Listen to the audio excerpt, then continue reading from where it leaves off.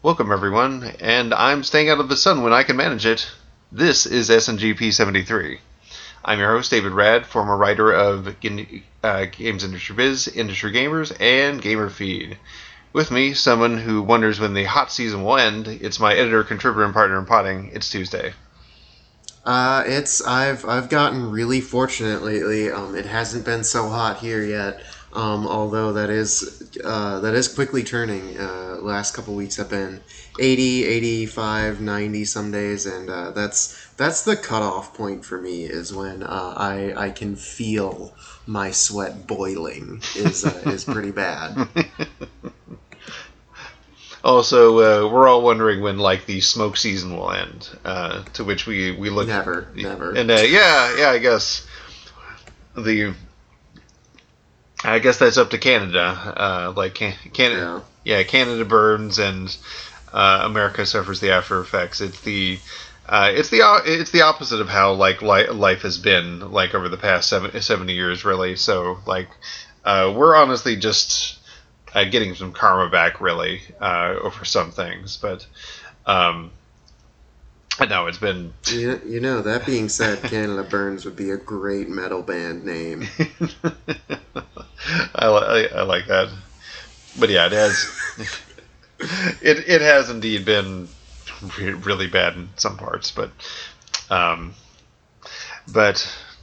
anyways, putting that all aside, topic not related to how hot the summer has been, but we're going to be talking about Sky Children of Light.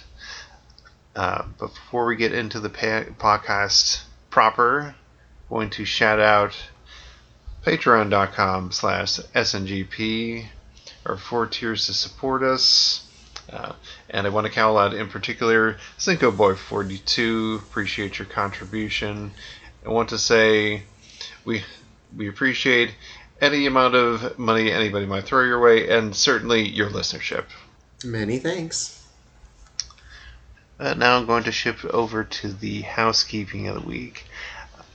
Now, I've talked before on the podcast about the Final Fantasy VII Rebirth trailer, where I was skeptical of what was being shown versus what was being said when Tifa was confronting Sephiroth in Jenova's chamber.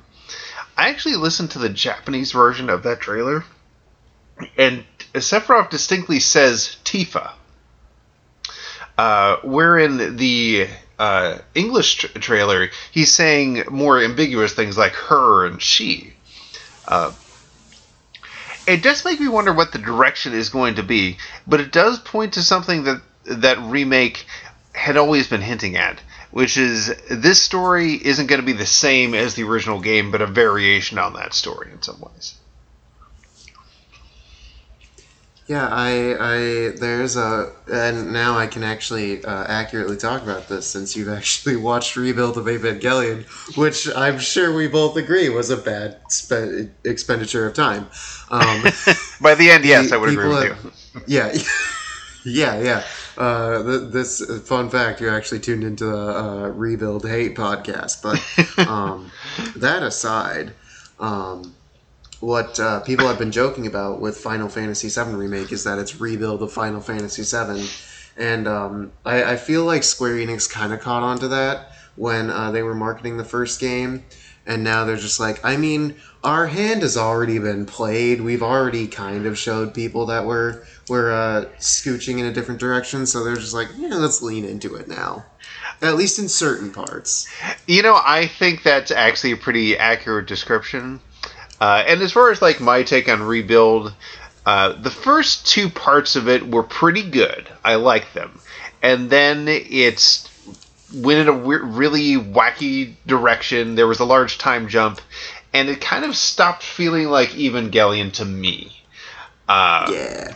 And that's as much as I'm going to say since this is not an anime podcast. But yeah, I feel like there's interesting directions that it can go in for Final Fantasy VII Rebirth that will still keep it attached to the fundamental story while still telling something kind of exciting and new. That's my hope. Fingers crossed. But considering the quality of remake, I am very hopeful. And that was obviously like the game I'm anticipating most, and I just absolutely gushed about the original trailer. But anyways, switching over from something I like to something I don't like all that much, I'm not going to pretend that the era of crypto bros is done. But since the recent crypto winter, it looks like, and it looks like it might be an extended ice age, the speculative money has started to filter into AI now. Gross. Yes, AI bros are a thing. We've gone from Why? We've gone from obsessing about the metaverse to crypto to AI. Now, I do think AI will have its uses, but I think it's going to be a lot of stupid money given to stupid people who don't know about the technology they're peddling. Just trust me that like they're there and they're arguing for like different but like equally obnoxious things. Like whereas for crypto, they were acting like it was going to solve all banking issues. And it most certainly didn't. And in this case, they're acting like this is going to like democratize creation and whatnot. But it's hard to say what the end point is for AI, at least in the near future. But their visions of basically it comes to the respect of like like anybody will be able to create things now. Just put it into an AI, which is just strikes me as a heavy degree of ignorance over the technology and also a heavy degree of contempt for actual creatives. But yeah, this one is funny because instead of a crypto winter, now we could be heading towards a nuclear winter. So that's exciting. Skyrim, if you're listening to this, hey, I've always supported AI. I think you meant Skynet, not Skyrim. Oh yeah, well there's Skynet. Forget the fact that I messed up your name a little bit. don't use that as an excuse to kill me. There are better reasons. It all keeps tumbling down, tumbling down, tumbling down. Last Evangelion reference of the podcast, probably. That's don't promise. Yeah, I'm not. I can't promise that. So, in the last podcast, we reported that the Los Angeles City Tourism Board had noted that E3 2024 and 2025 had been canceled.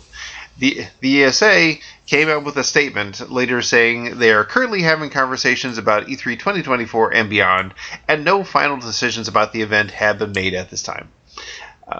Well, this isn't a flat-out denial. It really doesn't pretend well. They're probably just trying to figure out what they can pull off, because announcing something and then having it not fire is both embarrassing and disastrous to future potential events that they want to run. Yup. Now, another thing for the last podcast, we related a statement about how Activision Blizzard stated that labor organization is a fundamental right, while at the same time arguing that they shouldn't take a neutral stance on workers trying to organize. This is probably the most ludicrous thing that they said as to like why they shouldn't take a neutral stance as an organization, is that, and I quote, it's because Activision Blizzard has a history of acting in good faith with labor movements. It's biggest lies for 3,000, Alex. Oh, I guess that's an aged reference. Rip Alex Trebek. It's stunning that someone wrote that, and even more stunning that anybody would actually believe that, to be frank. Yeah, I don't believe that. Do you believe that? I don't believe that. Not even a little bit, because I have object permanence. Now, Ubisoft actually had a pretty good Summer Games Fest season. They showed off some games that some people might want: Assassin's Creed Origins, the Avatar game, especially that Star Wars Outlaw game. Like, I think a lot of people were licking their chops over that. But not shown off, but announced a little bit afterwards, is a game called Champions Tactics Grimoire Chronicles. described as a. Speaking of AI, like that sounds like a title that was pumped out by an AI. I wouldn't be surprised if it was, Yeah, honestly. like no confirmation one way or the other on that, but it's described as a PvP tactical RPG experimental game, whatever that means, and is being done in partnership with the Oasis blockchain. Gross. Yeah, Oh, wait, is that also two grosses in a night? yeah, we're not even out of housekeeping and have gotten to, but You're setting these up and we're knocking them down yeah, lately. indeed. No release date, supposedly coming soon. Notable that Ubisoft's Quartz platform that they used in Ghost Recon Breakpoint is based on the Tezos blockchain, so they're using a different blockchain for this for reasons unknown. So yeah, like reasons probably being because blockchain sucks. So yeah, they've Ubisoft is still making a college try on this. Honestly, it continues to be something like. I mean, the best case reaction to this is I react to it like some sort of privately run lottery in the way that these things have been set up, in that it is decisively for profit and tries to set up this idea that you could make real money off of this. But honestly, the possibilities of that are vanishingly small. Otherwise, like, I mean, if it could happen, if it was happening all the time, then I feel like we would be getting stories of that a lot. Yeah. Like, there's a reason that when the lottery hits someone, there's a reason that it's reported on local news stations and ish. Yeah, but like for crypto, not the same thing. Certainly not for these crypto games. No. So yeah, just this idea that you could play these games and somehow make a significant amount of money off of them, as opposed to like turning your fun time into like another job, except another job which almost certainly pays less than a real job. I don't know, like. I mean, it's like I've said about like gambling in games before. There's a reason why like I like to keep my real money and my game money separate. So like, because like if it's not real money, then like I can just have fun with it and not worry. But I don't know. Like I feel like that's kind of the fundamental thing that I have, and probably a lot of other people have, that like is probably gonna really like hinder the amount of actual fun that these games can be. I mean, I'm open to like somehow being proven wrong, but it hasn't happened yet. Yeah, no, I don't think it will happen because crypto and NFTs are, again, stupid. Yeah, official stance here on SNGP, but putting crypto to the side, thankfully. Tuesday, what has been lining up your system this week? Yeah, so this week, I only try to comment on when there is a theme in my gaming, and unfortunately this week there is one. That unfortunately being that it is games that I could play while a little bit passive in that, like I was doing other things. The first game that I'm going to play, that I'm going to talk about, sounds exactly like what it is. I've never heard a more descriptive title for it. It's called Max Gentleman Sexy Business. It's exactly as ridiculous as it sounds, and I'm accidentally in love with it. Oops. So Max Gentleman Sexy Business is a business management sim set in like not a specific year, but kind of sort of Victoria era London. And you have to run a business with a bunch of eligible bachelors and bachelorettes who have crazy money, and everyone's insane, and it's hilarious. It is one of the funniest games I've ever played in my entire life, and I love it so much. The reason that it is sort of a passive game is because it's very similar to a mobile game in a way, in that like you pick up an icon of the CEO, you drop them in the business building that you want them to work in, and you just kind of wait for them to get done, and then you have bigger number essentially. So there are a couple of different stats for each CEO. There is like how much money they make, so if you put them in the bank, they're just racking up currency for you. There is a boxing stat that is referred to as fisting, for the exact reason it sounds, because this game is full of double entendres, as it were.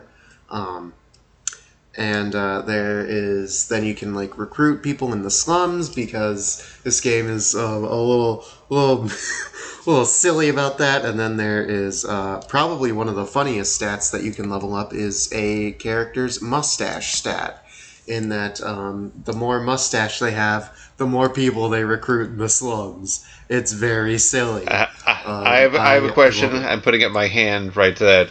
Yes, so what do the ladies do about this mustache stat? I'm so glad you asked.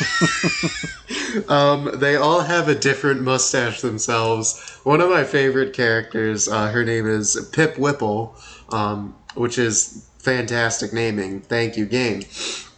What she does is, I believe it's her, she puts on a bowler hat that has a mustache connected to it with like 2 strings. And you can change her costume to like have that bowler hat and mustache and 2 strings. It's very silly. There's one character that I believe like paints on her mustache. And it is actually kind of funny that like when you do level up that stat, they do give you a costume for it. And with all of the women, it's some obvious like exaggeration of a fake mustache. With all the dudes, it's just like, oh wow, this is a really impressive burly mustache. But they were like, no, the women get the stashes too. So I respect it. I laugh about that. Okay. Because it is very silly. I'm glad it was that as opposed to something that would make this game X-rated. So. Oh yeah. No. But so you can level up your mustache, get more people, and the reason that you would want to get employees from the slums is because the main story of the game is your business rival, who you get to design. So I put him in boxer shorts, a hook for a hand, an eye patch, and a top hat, because he needed to be a little fancy. The story is that he has stolen your business when you return from a business trip, which I have an aside about momentarily. He stole your business when you returned from a business trip, and it is your job to now get that business back. And that's why you are teaming up with these CEOs. So what happens is that like you're given a map of the city, and it says, hey, here are the other CEOs that like are currently running businesses for him. So then you'll pick one of them. They'll hang out in the town square, and then you take your CEOs and all of their employees, and you send them to the town square, and they beat each other up, because this game is ridiculous. And that's how you conquer a business, and that's called a hostile takeover. I love this game's writing. As an aside about the game's writing that I was going to mention when I brought up this, the rival CEO, is that you have a maid who is appropriately named Business Maid, and a muscular butler who is appropriately named Battle Butler. That when you arrive, Business Maid says, oh, how was your trip? And it's kind of like a multiple character answers kind of thing where you get to design your own background. And so she was like, oh, I heard about the volcano eruption. Were you at all involved in that? And I said, yeah, I caused it.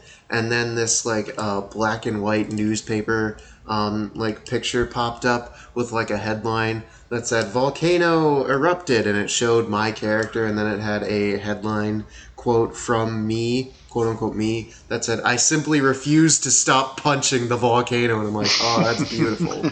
that is fantastic. So again, the game's writing is just on point. But yeah, like it's not anything super involved. It's not like an action game or anything. You don't need to like constantly grab the CEOs and put them in the different buildings. But it's got enough for me to be like, okay, I want to listen to like a podcast or watch a movie, but still have something going on in my hands. So I'll just play Max Gentleman Sexy Business. The other main feature of the game is relationship building with the CEOs, which is done through kind of Persona style S-links, social links, in that you'll go on lunch dates with them, and that builds up their meter, and then they have like a whole scene about it.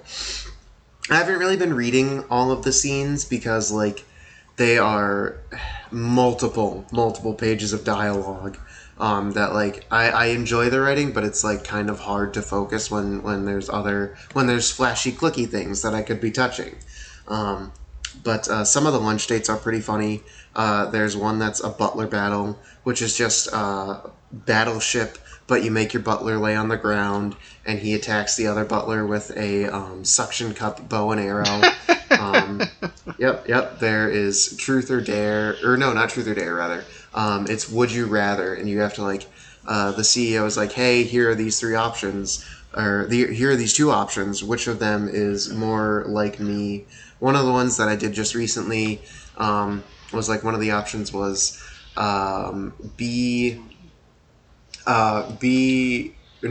have to provide a quote for a crime that your quote-unquote fun uncle definitely performed on vacation in Cancun, or like push your mother out of a moving car because you wanted to see what would happen. So there's just crazy, ridiculous things that are written in there. This game is charming, it's silly, it's very crazy and posh, and I love it. Okay, I have a couple questions. Number one, is there any sort of like dating option in here? How so? Like, do you date the other CEOs or whatever?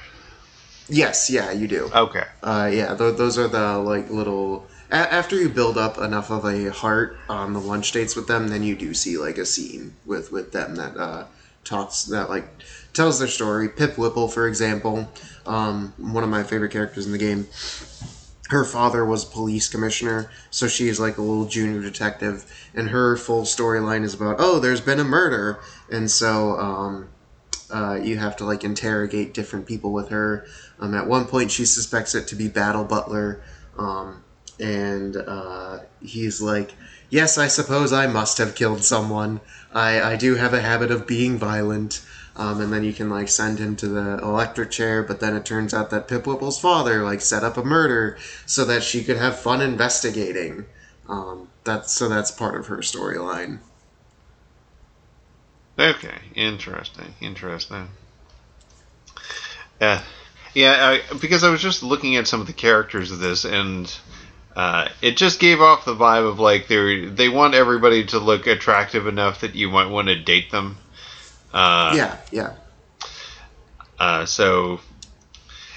Honestly, in some ways, it reminds me of like, I mean, your descriptions of the writing and whatnot. It's like, oh, this is like, I mean, the genres are different, but it's like Boyfriend Dungeon, except you actually like the gameplay parts of it.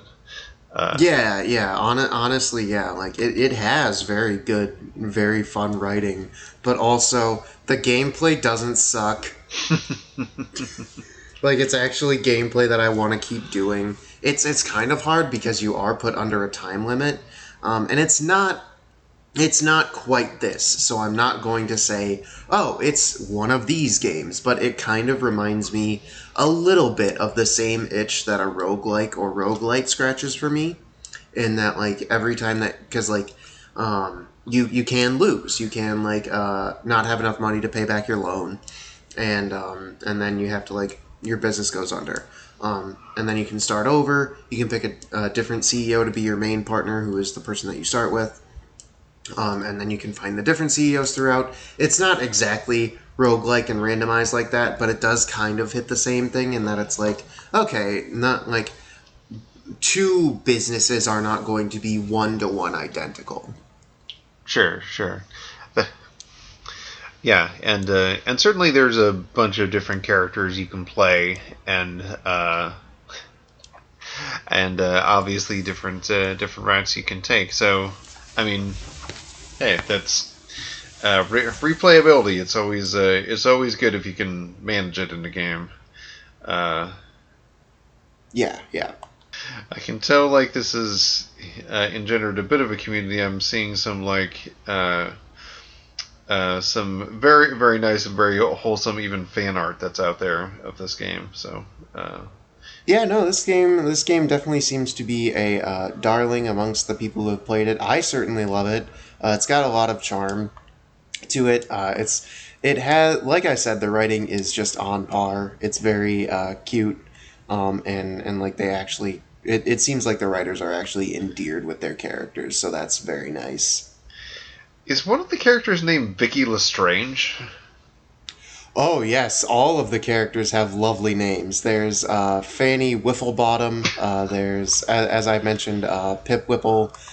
Business Maid is not actually her name, but she's like, well, since I'm a maid for a business owner, that might as well have been my name. There's Battle Butler. One of the CEOs that you have to like work to take down is named Cassius. They all have either like some sort of pun name or a business related name. This is wonderful. Penny Farthing. Yep. Von Valentine. Yep. Fanny Snufflebottom. Gun Moses. And of course Max Gentleman. Yes. I have to give this game credit. This game is just bursting with lighthearted charm, and absolutely. I can appreciate that. Yeah, it's a nice little game to like turn on and just be like, okay. It's very it kind of hits the same vibe for me as playing Power Wash Simulator did last year. In that, like, it's just like, okay, I don't have to focus on all of this game. Okay. It's kind of a shame, like, it looks like only 2 places have reviewed it, and it's currently Steam only, but yes. it's like, this is obviously an indie project, and it's gotten enough attention. I always hope for things like this, like that they'll eventually like do things like come out on Switch and come out on PlayStation, because you reach a whole new audience that way. Yeah, and they might. I wouldn't like guarantee it or count on it or anything, but like Monster Prom has a very similar kind of premise in that like, oh, you're dating these well-written characters, and there's actually like crossover DLC with Monster Prom, and that like there are costumes of those characters in this game. So like it's not out of the realm of possibility. Monster Prom has gotten like console ports and stuff. It's just I don't entirely know that this game would do that. It did come out, I can't remember the exact year, but I know was it 2020? It was 2020. Okay, yeah. I know that because I read that they were working on the DLC, which I have been playing just because when I bought it, like the free DLC was included. And I know that was held up by COVID, but then that DLC did release in 2021. And I think that's the last that they developed on that game. Okay. Yeah, that's... I'm glad to see that bubbled up for you. Was this a suggestion from somebody you knew, or? Yeah. A friend of mine was like, "Hey, I know you're looking for games that are well written and not entirely active," and I was like, "Yes." She was like, "Hey, have you heard of this one?" And I'm like, "No, I haven't, but this looks interesting." And then because it is on sale during the Steam summer sale, I probably wouldn't have paid full price for it because like. Business Simulator does not exactly scream out to me as something that I'm in love with, but like the writing is well enough that I'm like, yeah, I think I've played it by now for like 10, 12, 15 hours ish around there, so I have gotten my money's worth on that. So if I were to drop it, fine. The one aside that I do have is that there's a YouTube channel, and this is completely anecdotal. It's not at all related to the game, but it's something that I think about every time I open this game up. Is there's this channel called Dead Meat that talks about horror movies, and a running joke on that is that the host, whenever a character does work or says business, he puts on a bowler hat, grabs a cigar, and screams business. And that's what I think every time I open up this game is business. Yeah. The reason I ask about recommendations is because this strikes me as the sort of game you would be recommended as opposed to encountering it any other way. Yes, yeah. It's definitely not a game that is advertised. Yeah, exactly. Well, that is very neat. For me, I continued my ventures around Manhattan as Spider-Man, playing the City That Never Sleeps DLC. Oh yeah, that's there was that DLC. Were there 2 or 3 DLCs for that game? There were 3 episodes. Okay. And the first one, Black Cat comes back, and she still very much has the hots for Peter.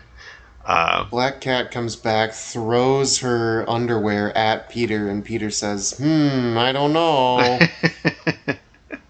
I made a note here. I have a feeling I'm going to be very disappointed in his behavior.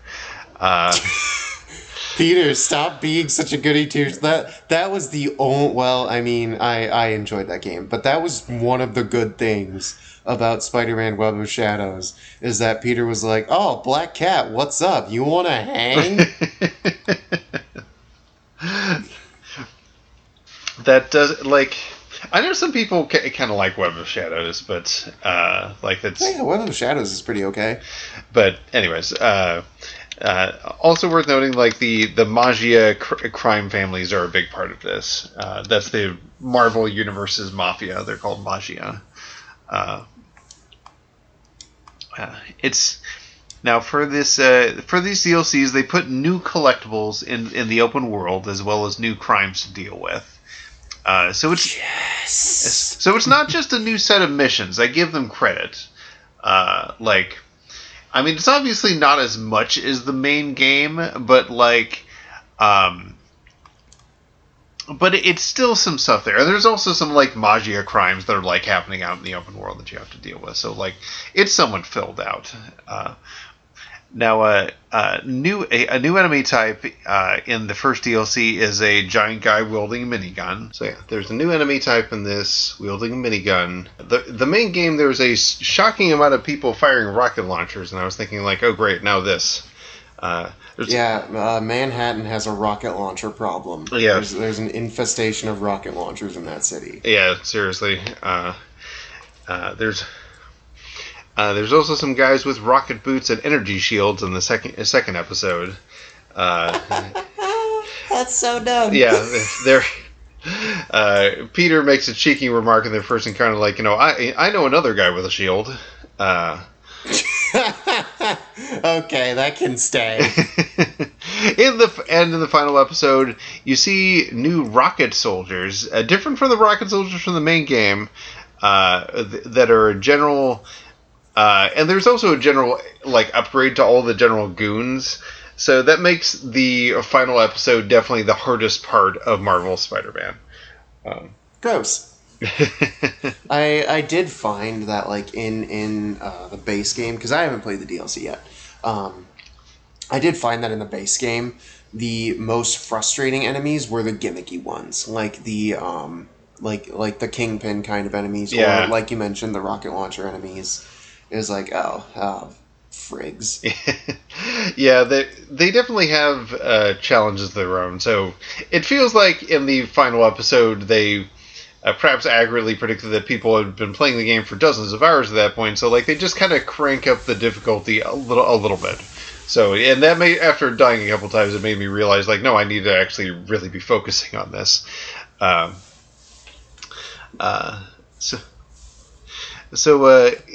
to go back to the story of this DLC, I don't like to talk directly of the story of things sometimes, but in this case, I am going to a bit. Black Cat is a big part of that first episode. She's working for Hammerhead, the Magia boss, because she claims he has her son. That raises a red flag. I don't think Black Cat has a son. Well, now this is what she says to Peter. Peter is worried because they dated, and he's thinking, what if it's his? And so his first reaction upon hearing that is to call up MJ and tell her voluntarily.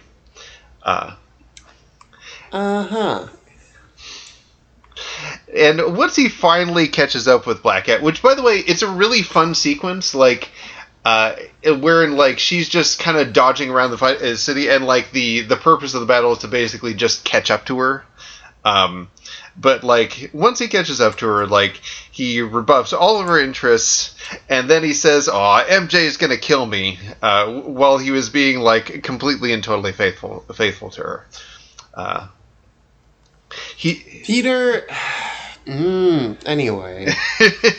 He is being just an infuriating dope about this whole thing in every way. Now, I will say, like, they do kind of expose that, like, I guess in the whole relationship thing, they did show, like, how it, like, I guess didn't work between Peter and Black Cat. Though I will say, like, honestly, if I was the two of them, like, I'd be like, Felicia Hardy, like, just run an OnlyFans or something. Like,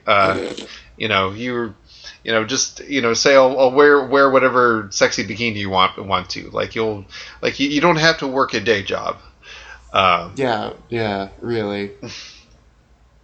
Like, or like your identity is known. Like, why don't you just run the merch business of you too? Like, you.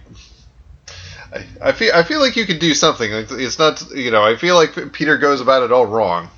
But I'm having modern thoughts about, like, the very old creation of Spider-Man, and how, like, he's, Pete's a scientist and he maintains a secret and he blah blah blah. Anyways, I will say that like, unfortunately, there's also a section where you control MJ again.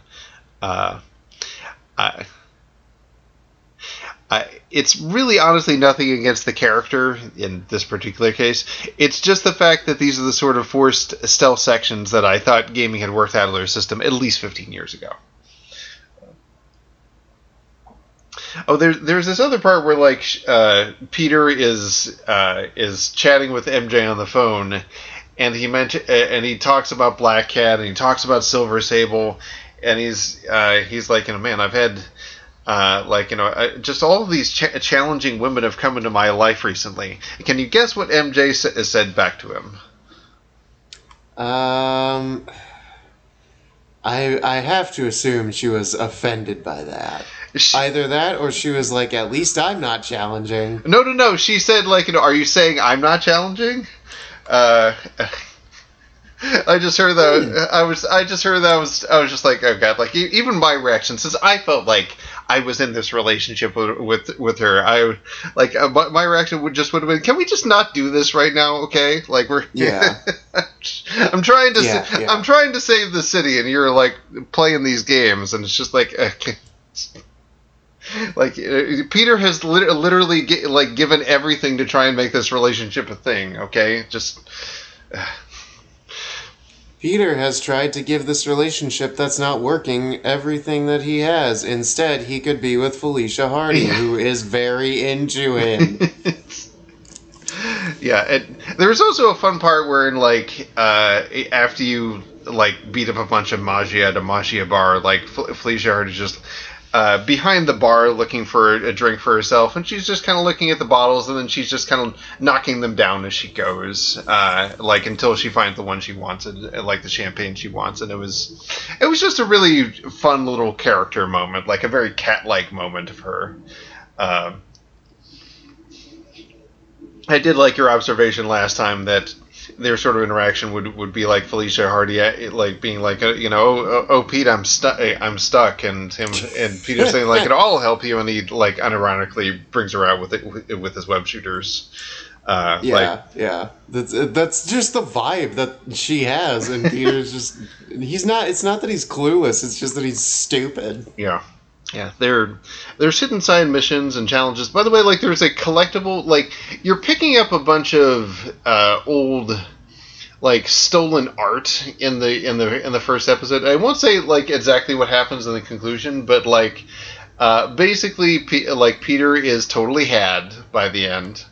Like I was actually pretty impressed by the first episode. I was just like, wow, like you were taken in by two people over the course of this DLC. That's pretty impressive, Pete. Like, and he even makes a comment like after he realizes what happened, like, oh man, I should just be cynical like everybody else. But yeah, it's. To speak very generally to the story, it starts out a little lighter, mainly focusing on Black Cat at first, but then like it really gets hardcore into the Mafia stuff, and Hammerhead basically trying to take over all of New York's Mafia, and eventually degrades into like a police contact, like having. Going on a dangerous and reckless spree to try and take him down. But good. But yeah, like the 3-part DLC has the feeling of like an actual comic storyline, with definitive endpoints at the conclusion of each one, but an ongoing serialized storyline carrying through them all. Like it just describes the DLC this way. Like the first episode is Black Cat, second one is Hammerhead, third one is Silver Sable. I will say like there's more. So yeah, there's more Silver Sable in the third one, and they're a funny pairing. Mainly because like Sable is just like hyper serious about everything, and Pete is Pete. So they're trying to like discover Hammerhead's weakness, and like after they beat up a bunch of bad guys, like Pete's like, yeah, high five, and she completely acts like she doesn't see his hand. And then so they're doing a little bit of research, and then they realize that at the same time looking at the computer, like, that's it, that's the secret. They're both looking at each other in space, and like, and slowly Peter raises his hand for another high five. And she's about to not do it, but as she's walking away, she does give him a high five. But I really like combining a character like Pete, who is just goofy as very goofy, with a entirely straight-laced, no nonsense character. They usually do it pretty well with Spider-Man. Silver Sable's a good example. Yeah. Sometimes, depending on the situation, Punisher can be a good example, although those ones get dark. Yeah, they certainly can. I will say Sable is this incarnation of her is very violent, but so that's kind of fun. Overall, I liked this series of DLC. Like, as far as like general consequence, like it's kind of a wrap up on like some stuff from the main story, but like not entirely vital. But like it's just like a fun little compressed experience. That I played it through, and I was like, I like this. This was. I was worried that it was just going to be a series of missions, which would have been a real disappointment just given what the general game was. But like they managed to add enough that it was more than that, and it was also not too much. I guess like at the end of it, like I played a lot of Spider-Man by the end of all of this. So, but yeah, like thumbs up to this. A great little addendum side story to the main Marvel Spider-Man, and yeah, like, so after this will be Miles Morales sometime down the road, but I will definitely play that. Yeah, for the first time in a Spider-Man game, you won't play as Pete Parker. Yeah, that's true. That's true. And but I'm hey, like Miles is there in like he also has some part, like he's basically being set up as kind of a subplot of all this. So and I actually really like his character. So I'm looking forward to that. But putting that aside, Tuesday, what else has been lighting up your system this week? Yes, I'm sure, very sure, that some people are going to call blasphemy for the way that I play this game. But I have been playing Dragon Quest XI, and it's another game that I can kind of turn my mind off with, in that I have been playing it mostly with auto battle because I don't have time to play it in deep strategic format. Um, but yeah, I've been playing Dragon Quest XI. My history with the series is not as in depth as other people. Like, out of the games that I've played, I think that I've played five, about 2/3 of five, a couple chapters, not even a couple chapters, maybe even like 20 minutes of four, and and various spin-off games throughout the years. So I don't have an extensive history with Dragon Quest. Actually, I have played a little bit of 8 as well, which is probably the game that if any random person has played Dragon Quest, they would have played 8.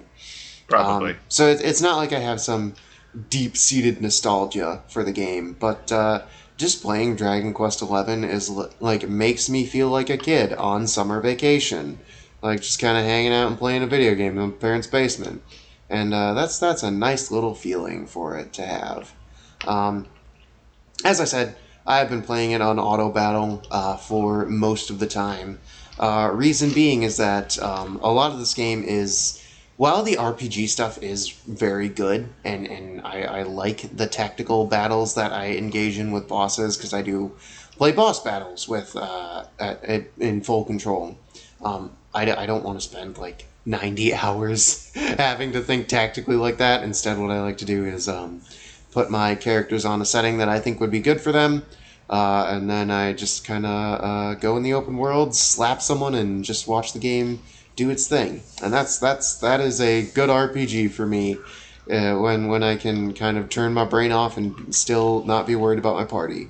Um, to me, what's more exciting about Dragon Quest XI is the character building, in that every character has, like, I want to say 3 or 4 skill trees that when you level up, you get either like 3 or 5 points to distribute into those trees.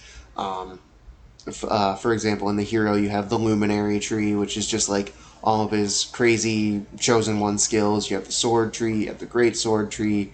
In Eric, your first companion, who is also amazing. I love myself some Eric. Eric's great. You have knives. You have whips. Is it no? Not knives. Or not whips. Boomerangs. Another couple skill. I think swords as well. And just kind of general stuff. So, like, to me, that's more exciting than just, having to deal with endless battles. Because I can still see my character growth in that, and that feels good.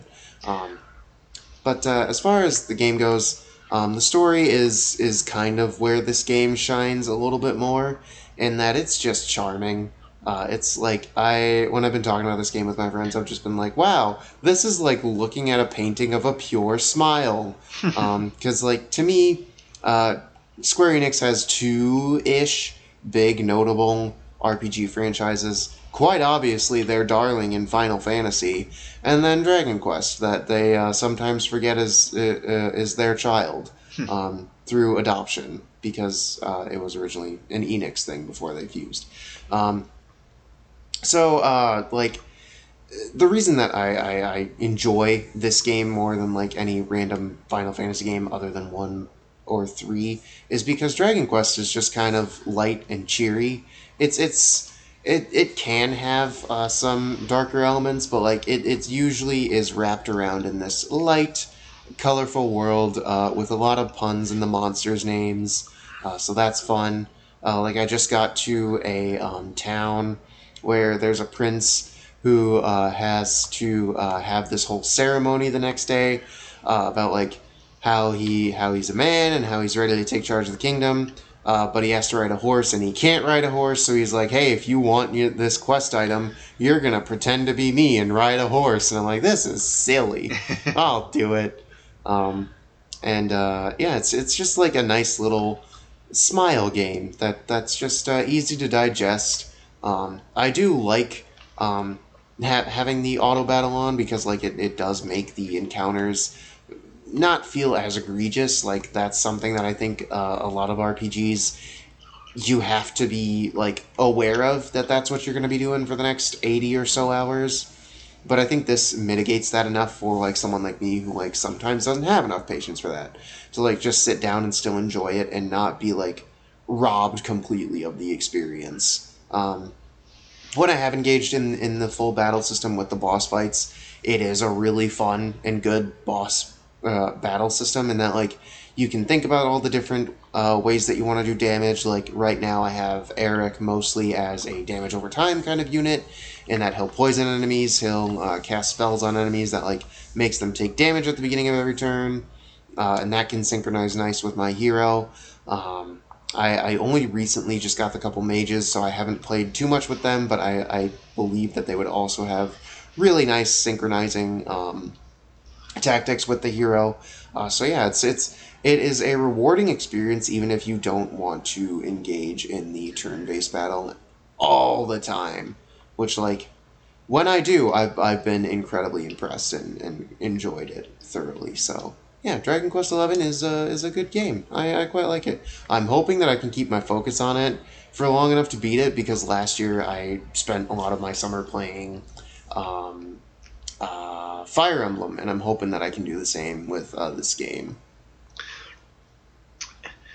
Yeah, as somebody who has quite a bit more experience with the series than you do, I have played to completion Dragon Quest 1 through 8. Like, your descriptions about like the charm of Dragon Quest is, I think, the main reason that I and a lot of other people have kept on coming back to the franchise. Yeah. And that, like, there was a genuineness to the fantasy that frankly, in all of the imitators of Dragon Quest over the years, like, very few really managed to capture that spirit. Yeah. And also, like, to what you're speaking about, for the fact that, like, whenever you go to, like, a new town or whatever, like, there's some, like, new bespoke, like, problem that you have to deal with. Like, that to me is very Dragon Quest right there, particularly as the series progressed. Just the detail that goes into the story, or like even for like random NPCs. Like I know in 8, there were opportunities to like go around and talk to NPCs, and sometimes you'll be like coming back to towns and talking to them, and Dragon Quest is one of the few games where I actually feel like talking to all the NPCs is really rewarding, because like they actually put a lot of thought into each individual one. Like, and I remember like in like 8, there was this one just guy around town who like obviously like has the hots for the caster Jessica in your party, and like there's kind of a mini arc involving him, like in. And it's not like he confesses his love to her at the end or anything like that, but but that was interesting. Like, and it was to the point where, like, actually, at the end of the game, it was possible to, like, I actually like went around to all the towns and talked to all of the NPCs over again, since everybody had new dialogue. They refreshed for like the end game state, and the king actually commented when I finished my tour of the entire world. It was like, okay, can we please get back to the thing at hand? Yeah, that's right. Because in 8, you're carting around the king that's been turned into like a toad kind of thing. Yeah. The king has been cursed, yeah, he's always around. But yeah, they're just that incredible level of detail. Like, that is a reason. And I will say, like when it comes to the auto battle thing, I honestly don't think that's as blasphemous as maybe you think that is. Like particularly for like a Western perspective. I mean, like honestly, I've used some degree, at least like for the NPCs of auto battles, because there just is a lot of grinding in those games. Oh yeah. And like the encounters usually like are better designed than like most turn-based RPGs in their nature, but it's still a lot over time. So yeah, I don't think that's really frankly blasphemous at all. It's a so have you do you have Jade in the party yet? No, I'm so excited to get her though because obviously, but also I heard that one of her trees is sexy, like legitimately sexy, because Dragon Quest has a really weird history of being overtly horny. and like what is generally like speaking a child's RPG franchise. So yeah, I'm sure that'll be an interesting tree to go down. I am surprised though at how much like I have been enjoying having Eric in my party, because like he's the first character that you get. Usually this kind of like buddy character, and I will admit that I'm used to more darker JRPGs, a la Persona, SMT, stuff like that. I'm just more used to those buddy characters being annoying. Like in Persona 3, one of my all-time favorite games, Junpei at one point actively, accidentally sabotages C's, and then like nothing ever comes of that except except that like the reason that he did it is just like kind of dismissed. So I was like, gosh, a buddy character that I'll probably replace. But no, Eric is really fun and really well written. Like the beginning of the story, not to wax poetically too much on Dragon Quest XI story, is that you get thrown in prison and you're across the cellmate is Eric the thief.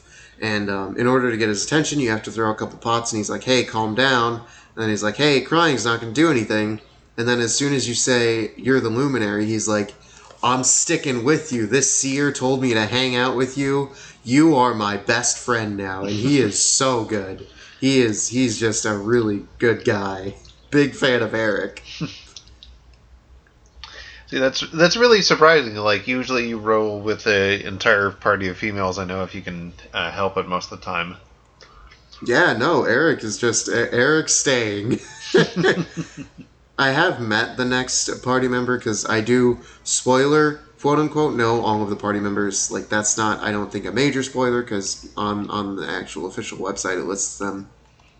I know my next major party member, I've met him, he's Sylvando, he's kind of like a clown kind of thing. And I'm like, yeah, I'll try him for a little bit, but Eric is probably going to win out over him. Yeah, there's a lot of, and that's another thing is charming and colorful additions to your party. That's a huge part of it. Again, like I think part of the reason why Dragon Quest VIII sticks out for everybody is because, frankly, those core party members, like they're distinctly written. They also have like a bunch of very distinct like English voice actors, like whose quality was actually really really good, like way ahead of the curve of what games were at that time. So so yeah, like just a lot of charm to those games, and from what I remember of my brief time, I got maybe, I don't know, 20% through Dragon Quest VIII when I played that. From what I remember, that game, like, those four party members are your only party members for the game, aren't they? Oh gosh, like certainly the core party members are Hiro, Yangus, Angelo, and Jessica. And I know other versions, like I think, allowed you to substitute some other ones in, but I forget if that got put into other versions. Yeah, I know that the 3DS version that I played, I don't know if it was a new quest to the game, but it had like a duo of thieves that you could Yeah. recruit. Yeah. So, but yeah, those are the core characters of the game, but they're, but yeah, it speaks to the strength that like those are the people you're going to be hang around with most, Hmm. but they're extremely likable. Yeah, Hero Angela, Jessica Yangas. It's been a while. You put me on the spot here, but um, uh, well, Yeah. I'm And as one last aside about this is that because I am playing the Switch version, that was dubbed the definitive edition, and it had all of the costume DLC from the vanilla game put into it. Um, I immediately changed the hero out of the Dragon Quest XI costume and put him into the Dragon Quest VIII costume because that outfit is canonically better than the purple fit, which is unfortunate because purple is my favorite color. But man, oh man, that costume is incredibly lame. It the only time that I like it is in Smash Brothers Ultimate. And even then, that's not usually the hero that I choose to play as. yeah. Yeah, fair enough. And one thing I will just add about like the general tropes of Dragon Quest, like even for like a lot of the spin-offs, it kind of shows like how like difficult it can be to strike those balance. Like I played Dragon Quest Warriors, and there was just kind of something missing from it. Like from the charm. I mean, it's obviously like a very different game. It's an Omega Force game as compared to something made by Project Armor, but like it didn't have quite the same level of charm. Yeah, it's funny you mentioned that because I played that a little bit, not enough to talk about, but like it definitely felt like a pastiche of Dragon Quest versus playing 11. Like it's very similar to when I started Tears of the Kingdom, where I was talking about, hey, have you played a game where like when you start it, you feel the prestige dripping off of it? Yeah, That's very similar to how I feel when I pick up Dragon Quest. yeah, no, I would absolutely agree. I would absolutely agree. But, but speaking of the prestige dripping off of it, in some ways, what has been lining up my system has been Star Wars Battlefront 2. Oh yeah, that game is kind of good. and the prestige that comes out that is dripping off of it is absolutely the aesthetics. I mean, at this point, it's an old gen game, but they frankly nailed the look of Star Wars from every era depicted in live action. Like even from small things, like it does when a stormtrooper gets shot, like a big puff of smoke comes like and sparks fly off of them as they spasm to the ground, which is a very like classic Star Wars thing to happen. Yeah. Now, for the campaign, like immediately, I noted that the AI is some of the dumbest I've ever encountered. Yes. Wait, this is the PS4 one, correct? Yes, correct. Okay, yes. Then yes, it is very dumb, very bad. I saw them like glitching out next to cover, like they were trying to do an animation of like getting behind cover, but like it was just like repeating over and over and over again. Sometimes they would just be standing out in the open without trading fire, without moving at all. Just really, really dumb AI. Yes, this sounds accurate. Yeah. It introduces a card system which gives some active abilities to augment your character. So in that way, it's a decent tutorial for like those elements of the multiplayer. But I mean, it's not really that complex a system. There are some space dogfighting sections, and and these are a little better than the on foot parts. Mainly because it like really displays the epic scale that this game is really capable of. But it is still like also like pretty easy. The game is generally like not that hard as a whole, and the only times that like I found myself dying were honestly just parts where there were just like it was just about being overwhelmed. Like like there would just be too many enemies to effectively deal with. Like there was nothing really interesting about it. Now this is well known, but I'll emphasize it for the record. Battlefront 2 chickens out on its story of focusing on original characters working for the Empire about 4 missions in, when familiar characters from the movies show up. And the turn for the main character comes out. It comes out after extraordinarily unnecessary act of supervillainy, even by the standards of the Galactic Empire. And the central character switch from loyal Empire spec ops to soldiers of the New Republic over the course of about a mission and a half. Good. And it basically just comes down to like, oh, like we're like for no discernible reason, our home planet is being like part of the dying wish of the Emperor was to destroy our home planet, even though it had always been loyal to the Empire. Yep, that's scorched earth policy. We love it. Yeah, which is it's just like why, but now there's a mission above Naboo that notes it as the Emperor's homeworld.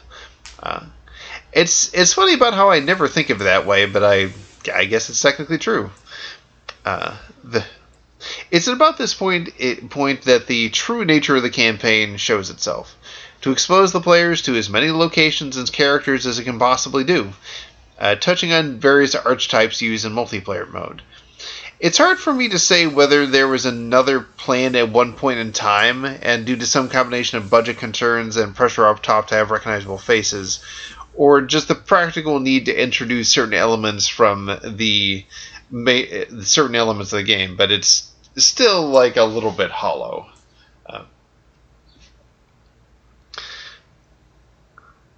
It's weird because like some of the scenarios that come into the campaign, like they should be fun, but like I just kept on thinking, why isn't this better? Yeah. And I think part of what it comes down to is like just the loose controls of like a DICE game, DICE being the developers, designed for controlling a soldier on a wide battlefield that's probably going to get clipped quickly. That's different than the mechanics of like a tight single player game where the player has so many more tools at their disposal than the enemy. In some ways, like this campaign just kind of feels a bit hacked in. Honestly, I've played a little bit of that game, and I would largely agree in that yeah, there's a campaign, but it definitely feels like, oh no, we ship this next month. Single player was promised. Just quick, add something in, Craig. Yeah, I honestly always wanted to be in a Starfighter since the on-foot sections were never not mediocre. It's just blast a bunch of people, maybe protect something while they work on a console. It's the most standard affair of a third-person shooter as has possibly ever been delivered. Also, there's supposed collectibles you can have from like hackable crates, but like, hey, if people wanted to complain about how most of the collectibles for in the Star Wars Jedi series are just like cosmetics. Imagine doing that, but just hacking a crate gets you nothing. It just notes that like, oh, you've hacked like one of 3 crates of this area. And that is about as useful as a collectible. That's like, oh, you have 1 collectible out of 40. That is about the way it works. And You do get, like, I guess, a little bit of the in-game currency if you get all the collectibles in a certain area, but, still, it feels like a very piddling reward. And something that, like, again, was just kind of thrown in at the last section to, like, just try and fill out the areas. Like, give the player something to do, because it was definitely sorely lacking. The main campaign itself ends on a weird note, shooting the timeline decades ahead to that of the Disney sequel trilogy. But at least everyone's favorite. Yeah, indeed. But at least the DLC that resolves all that is free. I have a super important question. Oh, is there a trophy called Somehow Palpatine Returned? Okay, so the campaign, the second campaign, it came out, like, it's clear that their plan for this free DLC was to be something to, like, juice the numbers and remind people that The Last Jedi was coming out. So that's episode 8. You're referring to an episode 9 thing.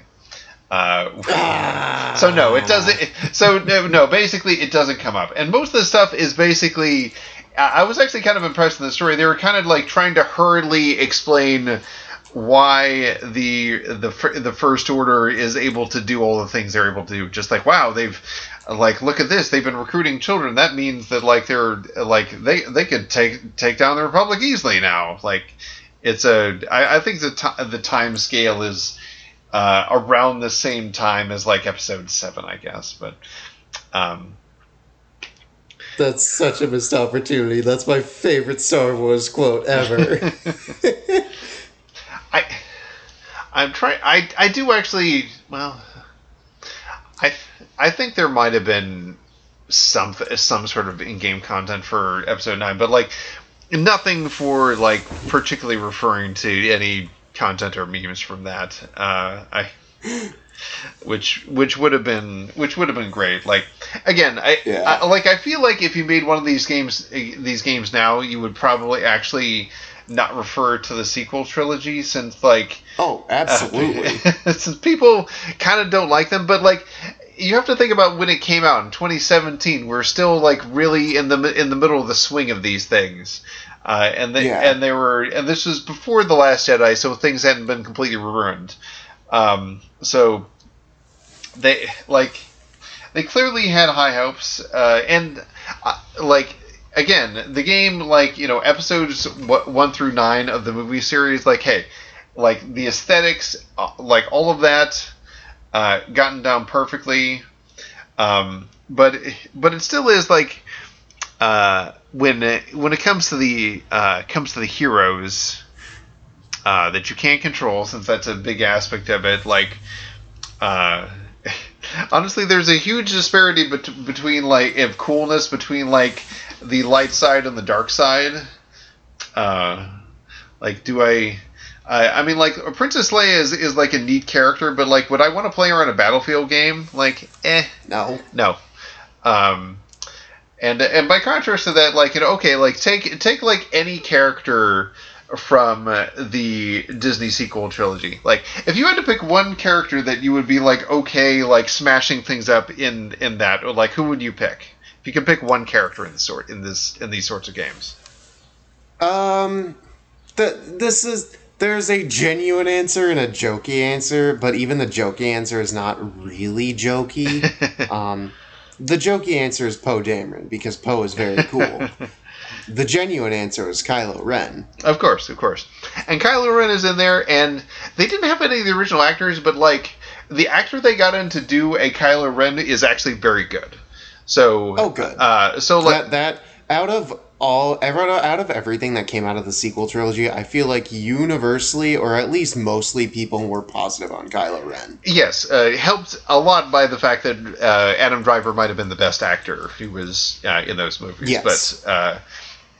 but yeah, like, you know, Kylo Ren is in there, but like as compared to like any other character from those, it's just like, you know, Rey, I'm sorry, no. Finn, definitely not.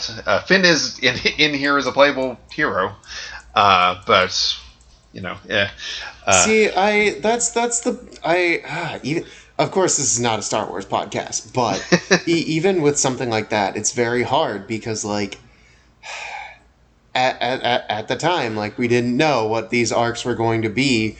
But you in The Force Awakens, you see Finn and you're like, oh, Finn, that's cool. He's going to be a Jedi, and then his path didn't amount to that.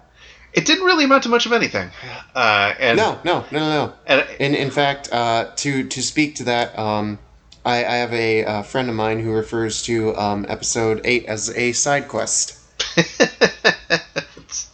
it's not inaccurate in the way that like Episode 9 had like at least 3 movies worth of plot that they tried to cram in. Yeah. And ignored 8 as heavily as possible. Anyways, like, yeah, let's not tangent too much on that.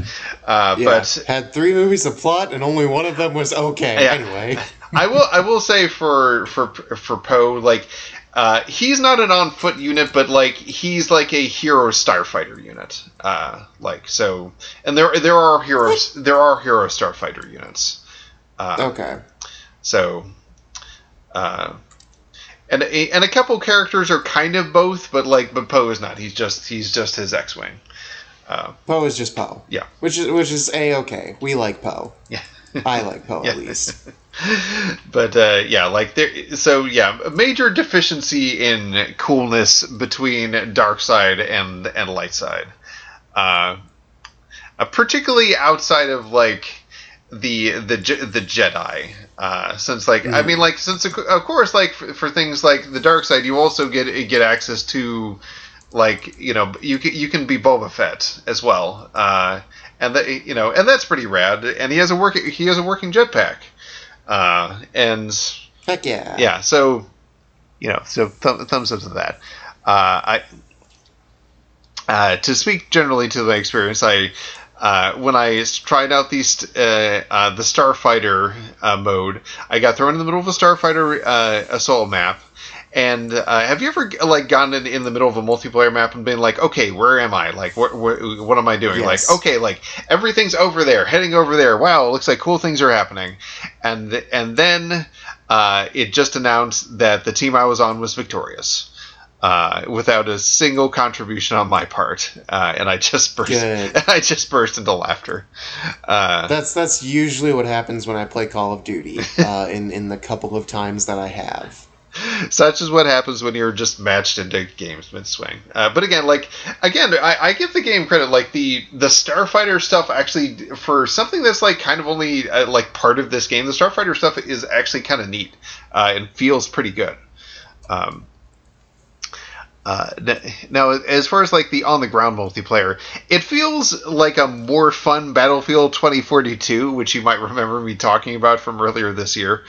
Yeah. With a similar feel, but its maps are more compressed and the abilities are more interesting, and it's also Star Wars as compared to our dumb world. So that's right. In Star Wars, if you're up against Star Wars, you're not gonna win. Yeah, exactly. Particularly like if you're talking our world, and particularly if you're projecting into the near future, and your world is just our world but climate apocalypse, which, you know, the most depressing setting I can possibly think of. But which is just reality. Yeah, indeed.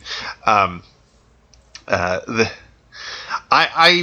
actually felt like I could contribute in some of the battles as the support classes, and the fan service is excellent. Everything still feels a bit loose, but that's just kind of the game. It still has the problem, which is a feature for most of these games. Those who just grind out better abilities have an advantage. Like, if you get enough experience with a class, like, you just get better versions of different abilities that you can use, and that's just going to make you better. So, yeah, like, that's just kind of what it is. It is what it is. Now, in most modes, using hero units is something that has to be worked up to via game actions. But there's a heroes versus villains mode, which is the equivalent of eating your dessert first. From the start, you choose from the heroes of the light or the dark side and face off in team deathmatch. Uh, Not only do all of these characters have more unique and cooler abilities, they also have some unique barks with each other. Some will call out the presence of others on the battlefield, but I in particular got into a fight with Vader as Luke, and there was a couple of minutes of unique exchanges between them. Yeah, that's actually exciting. Yeah, it actually makes it feel like a particular climactic battle.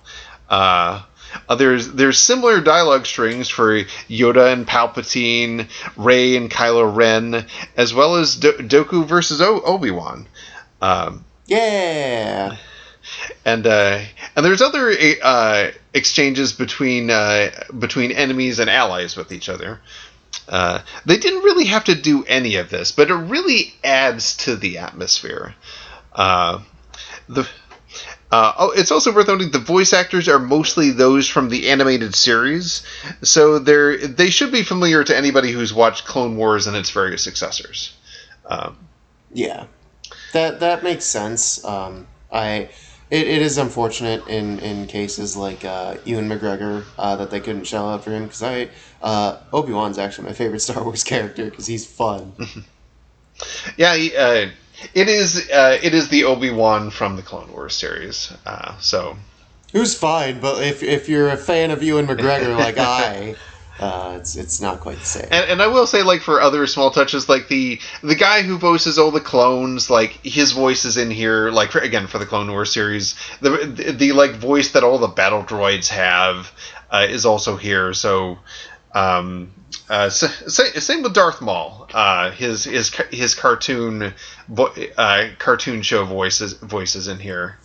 There's also some like fun like theoretical like what if scenario like dialogue like if Anakin Skywalker who is a light side character, if he faces off against Vader, there's some interesting dialogue there. There was a lot of time just like really carving out familiar environments. I feel like something stripped out of the movie with plenty of small Easter eggs for anyone paying attention, like the medical bay on Hoth, the Gorg stand that Jar Jar tried to eat from in the Mos Espa marketplace on Tatooine, like those weird radar things, and like the base on Yavin 5, like the Queen's throne in the throne room in on Theed on Naboo, like just a lot of stuff there that like it's not necessarily to notice or even put it in there, but I'm just like, wow, it's so cool that they put all that stuff in there. So yeah, in the end, I ended up liking the multiplayer quite I liked it more than the single player campaign. I wouldn't be effusive in my praise, but I was relatively positive on it by the end, and wouldn't be if somebody was like, hey, do you want to play this game? I would not be opposed to it, unlike like something like Battlefield 1942, where I'd probably just go like, nah, you have fun, or something like that. I wouldn't bother. That's not a game I would want to bother to re-download to play ever again. But yeah, that's funny. I heard that one's a good game, but also I don't play online games, so I don't know. Maybe I'm wrong. From what I know, like maybe big time Battlefield people have come around in 2042. I wouldn't know. I didn't have a ton of fun by the end, but this game totally okay. It's kind of what you would want to be, and it's kind of a shame that like the loot boxes that they had designed from the start basically kind of turned a lot of people off from it from the jump, because frankly, like the game that they have right here, if they had like something closer to this game at the start, then I think people would probably have much fonder memories of this game, and we might be looking at a Battlefront 3 sometime soon, as opposed to probably not anytime soon. if I had to guess. Yeah, as opposed to never. Like, even though it still did sell a ton of copies, but like it's like I still remember there was such negative word of mouth around its launch, and like, and I mean, hey, I can't blame them. Like, it just had some of the grossest loot box monetization around at that point. So, we'll add as one final tidbit of information I was surprised to find out in the voice of Luke Skywalker for Battlefront 2. It's actually Matt Mercer, which... Oh, wow. It's a man of a million voices. True that. And of course, like all the older characters, like they're all sound alikes, but thumbs up to all of them. I think they all did a particularly good job, particularly for whoever was voicing Han Solo. They put out their best like angry Harrison Ford voice, and it worked. But switching over to the news this week, definitely the biggest thing that happened for the industry was the continuing hearing between the FTC and Microsoft about whether the deal between Microsoft and Activision Blizzard should be put on hold to, I think, have a full FTC hearing. But we last podcast we covered the first day. Second day, like Phil Spencer was on the stand. I will just say, in general, I found him like kind of duplicitous and self-serving, acting like Xbox was some sort of separate entity of Microsoft, and that Sony signing exclusive deals is a huge problem compared to his company's like large acquisitions of outside studios, which isn't renting exclusivity; it's buying it permanently. There was a interesting revelation via internal documents. A lot of things came out in Discovery that we would have otherwise never known, including Axios and Stephen Totillo.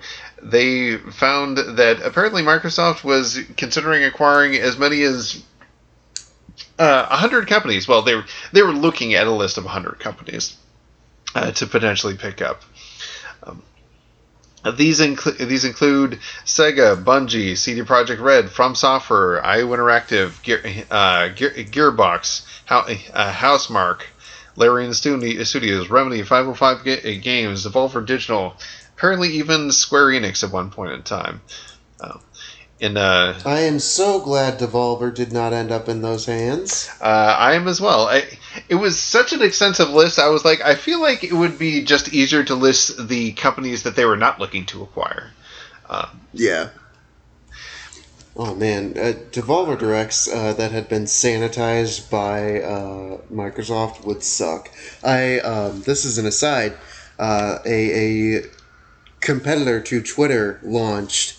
But from Mark Zuckerberg, and Devolver Digital posted that they started an account with, their first post being, "Hi, we're Devolver Digital. We publish games very similar to those like Red Dead Redemption 2. Like if you'd want Red Dead Redemption 3, and it's just a picture of Red Dead Redemption 2. That's funny, but. Yeah, in this case, other details that came out was an email from 2019 from Matt Booty to Xbox CFO Tim Stewart that said that he believed Microsoft could, quote, spin Sony out of business,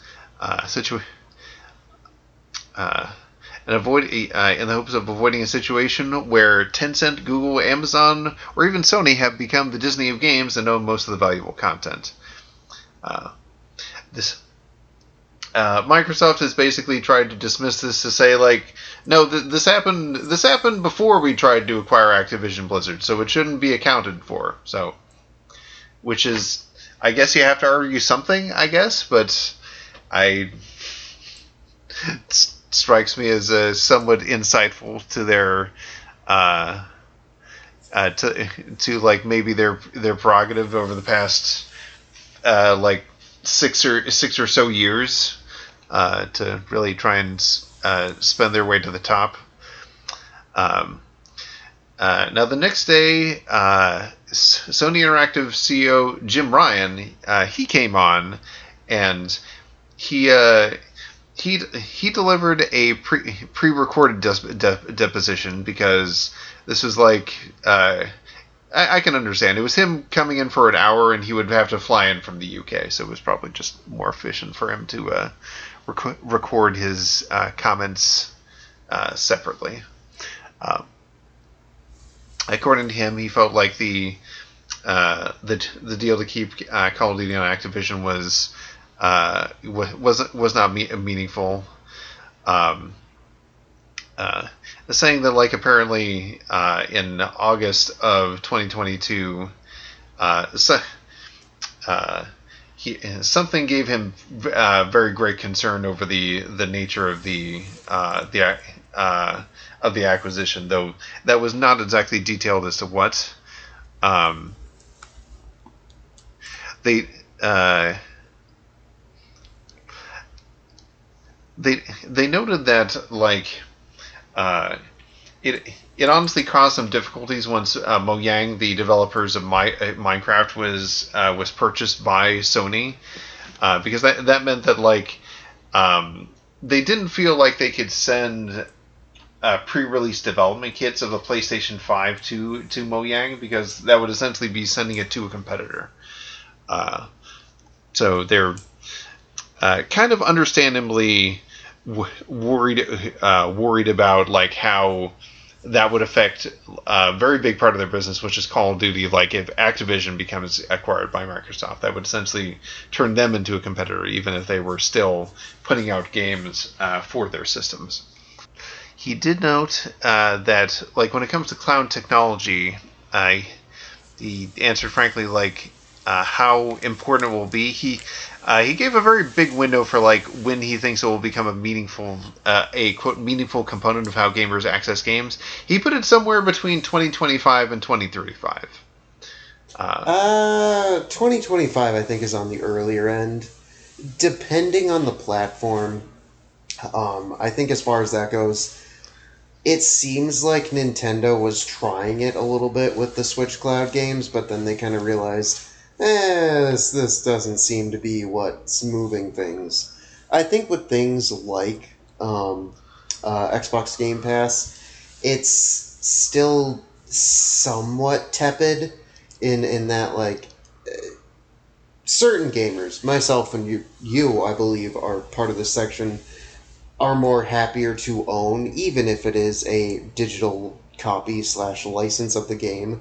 We're happier to do that than like have, this is something that like we're going to have to pay money to like still access, and if we decide to get rid of this service, then this experience that we have that we can keep playing is gone. Like as far as 2025 goes, I think it's still way too soon for that. Yeah, I'd agree. I would have to see like a sea change of that come around. But it's one of those things that like I'm not willing to say it will never happen, because it certainly could happen. Like it's a fool to say like, this future technology with potential, like we'll never actually catch on. It's not, and again, it's not like the whole NFT thing where it's just like, okay, like what's the use case? This case, I can see the use case if you like fix for a couple of things. And how soon will we get there? Like, I don't know. Probably nobody knows. Yeah, absolutely. Like I think that this cloud streaming is overall going to be a good thing for gaming, but like right now, I don't think we're anywhere near the quote unquote Netflix of gaming. Yeah. Yeah, according to Ryan, the original proposal by Spencer to keep Activision, Call of Duty and other Activision games on PlayStation didn't address his concerns because it mostly focused on catalog games. saying, "It is in our opinion, it was not meaningful. In our opinion, this list represented a particular selection of older titles that would remain on PlayStation." So, for example, Overwatch is on there, but Overwatch 2 is not, which is the current version of the game. And in describing Call of Duty, how it's unique in the AAA space, the way that Activision has been able to organize themselves and release new games every single year, and the games are different unique names, there's nothing like in the industry. Closest analog would be the annual editions of major sport franchises. But that situation is totally different because the developers build incrementally on the previous versions of those games. Activision manages somehow to make a new game every single year. So the situation is every single year. I don't think that reading is. I think that reading is pretty accurate. Like, just if you look at the sales that like Call of Duty manages to push through every single year, and it's true. Like, it's not a like. Each version is certainly built on things of the past, but like they usually have bespoke campaigns and all that. Yeah. Now, talking about like the comparison to the ZeniMax acquisition, he said about like Redfall being exclusive on to Xbox. He says we have fundamentally no quarrel with that, and. I mean, the joking aside about all this is just like, oh no, I'm sure PlayStation was scrambling to have Redfall. But that's the one release that they'll never recover from. Though when it came to Starfield, obviously the much more significant thing, he said quite simply, like, I don't like it, but I don't view it as anti-competitive, which. That says to me like how like this has clearly been a matter of like picking fights here, because like if you think about it, like, and I think that's part of the reason why like the ZeniMax acquisition was able to fly through without like too much trouble is just because like even all those games exclusive on Xbox, they don't really tip the scale that much. Like they tip it a little bit, but like it doesn't. I don't honestly think it fundamentally alters the shape of the gaming industry. Though it just does make some things annoying because like you will never play a future id Software game on your Nintendo console. No. Unless Nintendo buys id, Nintendo buy id so I can play Doom.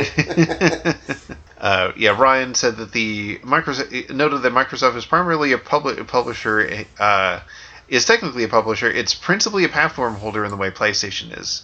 That's why this deal is so difficult. He added, there is a complete difference between the incentives that Activision has and what Microsoft would have post acquisition. He noted the status of Nintendo considered both part of the console market and separate from it at different parts.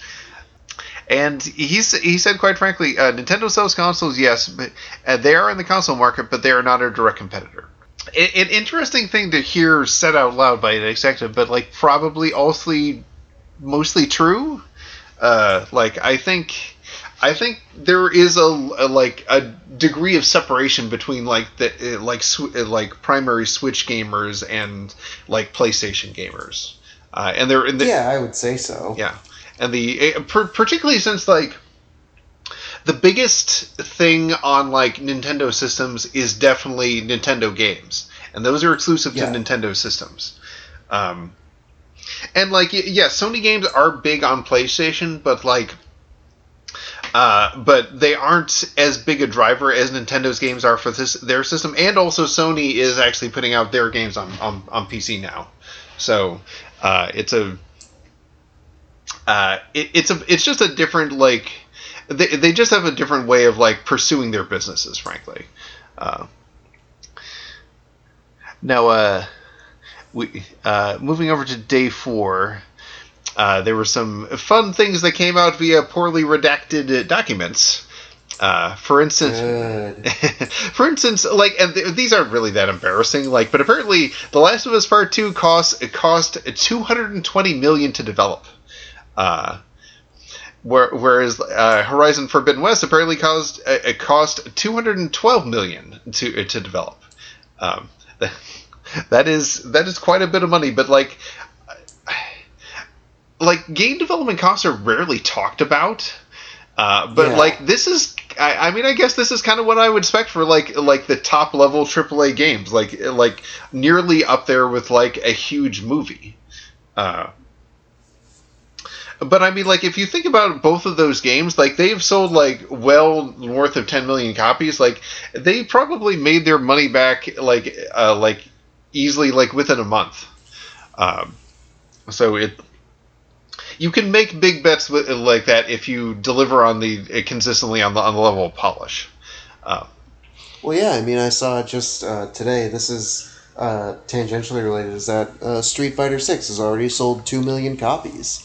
And I'm willing to bet that that game has now made back the money that was spent on it. totally, and that's a incredible thing for Street Fighter, and like, and actually this might surprise some people, but actually Street Fighter V ended up being the best-selling Street Fighter of all time. Like it's kind of diluted by like the fact that there was a lot of different versions of Street Fighter 2. Yeah. But still, like that shows how the game got there, and also how fighting games have a very long tail. Right. You know, like whenever like a new character will come out and that'll juice sales, like Evo will happen and that will create some excitement, like things like that. But anyways, putting Street Fighter aside, the documents also revealed that the PlayStation estimated about 1 million PlayStation users only play Call of Duty, and accounted for 800 million of Sony's 2021 U.S. revenue and 1.5 billion globally. So that is quite a bit of money. Other documents that were partly redacted showed additional companies that Xbox was maybe looking to purchase, including Thunderful, Supergiant Games, Niantic, Playtrix, Zynga, Bungie, IO Interactive, and/or Scopely. Like those are more in the indie sphere. So I would say from all this, like I mean, a lot of attention is they're giving a lot of attention to Activision Blizzard now. It's like, I mean, it's a huge deal, and there's and it's still somewhat tenuous. But like, I'm willing to bet like after this wraps, they will start pursuing more acquisitions again. 100%. Yeah, I would be surprised if they don't. Yeah. Apparently, the Square Enix bid in 2019 was even given a project name, Project Phoenix, to try and get a bigger audience for Xbox in Japan. I hate that. Yeah, and the rumors were like around Sega were such that like Sega actually issued a statement. It was either like a statement or an interview where they basically said we're not looking to sell our game unit. So, but it is certainly true like that Sega has a closer relationship with Microsoft than practically any other major publisher in Japan. Like you just have to look at that showcase, like the 3 Persona games. Atlas is owned by Sega now, and like those Yakuza games, like.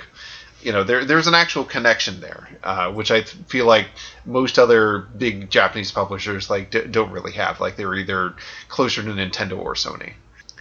This Microsoft CEO Satya Nadella, he came out and basically talking about like how, I mean, this again felt like talking about both coronavirus modes, talking about like how he didn't like exclusives and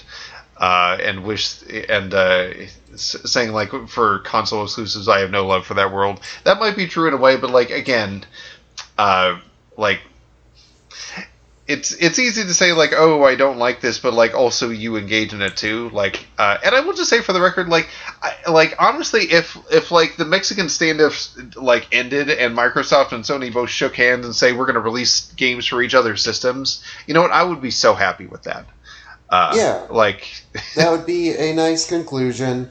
Yeah, like because like honestly, having limited games, limited systems, like based upon anything other than capability, is I don't know. It's not actually that consumer friendly, but one isn't going to like disarm without the other. Basically, it would have to be both would have to agree to do it.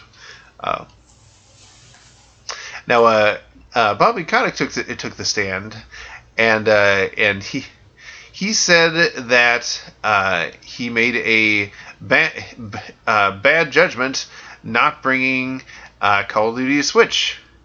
Uh, and I quote, I made a bad judgment. When I'd seen the prototype of the Switch, it was different than when I saw the prototype of the Wii, and I thought it was the most extraordinary video game system ever created.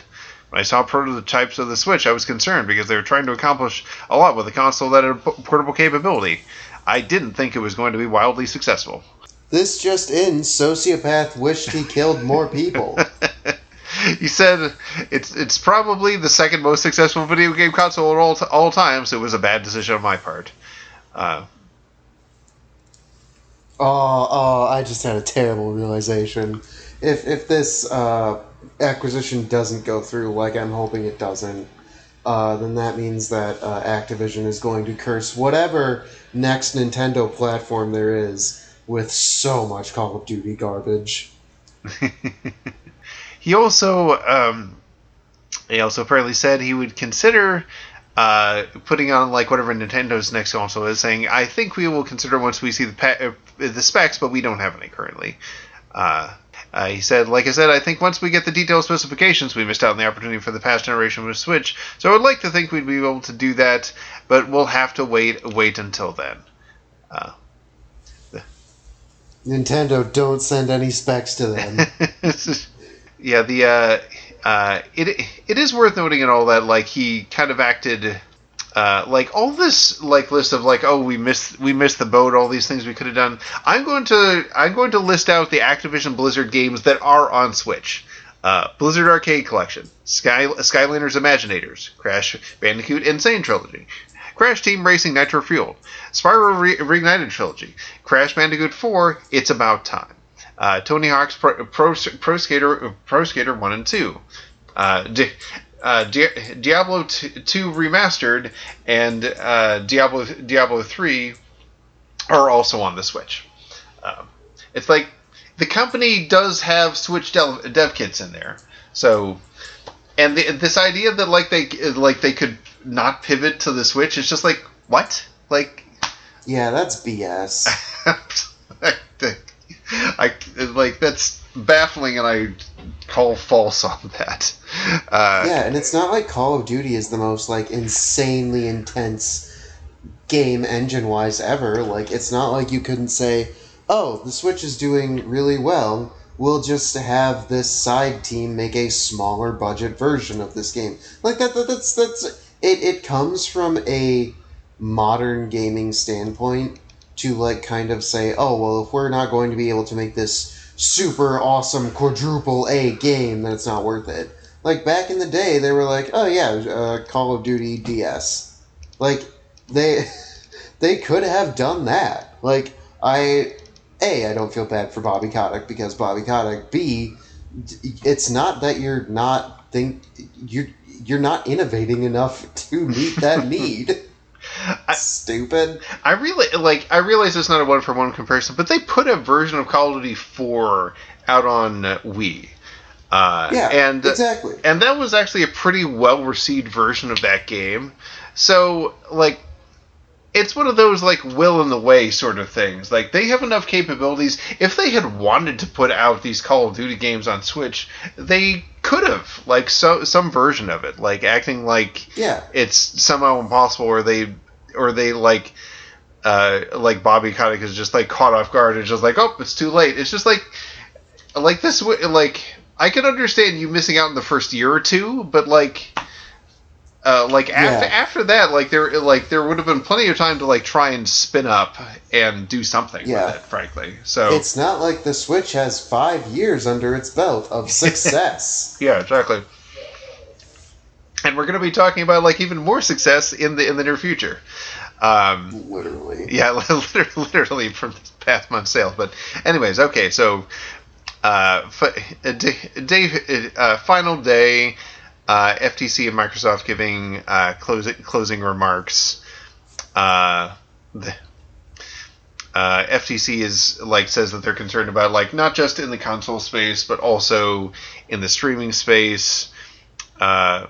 Microsoft tried to make comparisons, talking about timed exclusivity, it's basically just part of the business, but It's not a.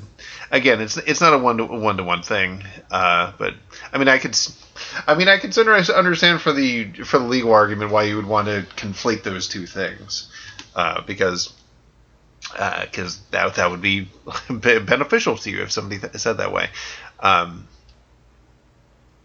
The one thing, like, definitely that came out late. Apparently, Xbox CFO Tim Stewart said that apparently during a November 2021 meeting that all ZeniMax titles going forward, as opposed to just new IP, would be exclusive to Xbox. This was IGN reporting. It came out in a chat conversation between Stewart and Xbox Game Studios Max Booty, and I believe like the ZeniMax heads were also were like again like concerned about like this like basically making like profits for like the subdivision, like for ZeniMax, because like they've been factoring in like that they would be launching games on PlayStation going forward. Yeah, Stewart said we have in brackets here accountability margin issues in the deal model, as we put a huge number of PlayStation units out of the model. So this just goes to show that, like, again. And when it's worth noting that, like, when Spencer was asked about this while he was on the stand, this like his this declaration in this meeting, his response was just like he didn't recall the meeting. So yep, sure. Yeah. You obtained ZeniMax specifically to not recall the meeting where you said, "Hey, we're making sure all of these games are Xbox exclusives." Yeah, that meeting. What meeting? Yeah, which strikes me as like why this came out via like a secondary text thing. That like it sounds pretty clear that like that meeting. Spencer was on the black books. Well, Spencer basically made sure that like it was like a vocal conversation, and that there wasn't like he didn't like email people about it, because that's honestly been a big part of like what ZeniMax has tried to portray, that like their exclusivity has not been because of orders from above, because of other reasons, like basically simplicity, timing, other matters like this. So. But the revelation that like it was in fact just a diktat from above, that like no, they will be Xbox going forward, was simply that. Not surprising in and of itself, but anyway, no, not at all. No, I wasn't shocked, but like again, like we're presenting like what was presented by one side and the other side. So, anyways, the judgment on this has not been handed down as of time of recording, but it might be. It's probably going to be coming down soon. We'll see. Like, this is going to be important, and this ruling, it's worth noting, like, will not solve it in permanence. I think it would just like if the judge blocks it, it would basically be like, okay, then it goes to FTC court. Who will then they will rule on the matter of like whether the acquisition should go forward or not. Do you think it could make it to the Supreme Court? Yeah, I don't think that's the way the FTC operates in this case. Mm-hmm. But. Spoiling a lot of things for the future. We will actually be bringing up something that brings up the Supreme Court. Yeah. Oh boy! But anyways, I'm just gonna say I don't think so. I'm pretty sure the FTC is the beginning and end of it. But yeah. You hinted at it earlier, like for Switch sales. Like, let's talk about how great the Switch sold when Tears of the Kingdom came out. Let's talk about this good month for Nintendo. Oh yeah, you betcha. So we got new Circana numbers. During May, the U.S. consumer spending on games reached $4 billion, a 12% increase year on year. Software reached $3.6 billion during the month. Up 9%. Consumer spending on hardware jumped 56% year on year, has amassed 338 million. Circana stated that this is the highest video game hardware spare for a month of May since the 427 million reached in May 2008, which is kind of surprising to me a little bit. Surprising and not in when you consider 2020 COVID times, because game spending was up a lot that year.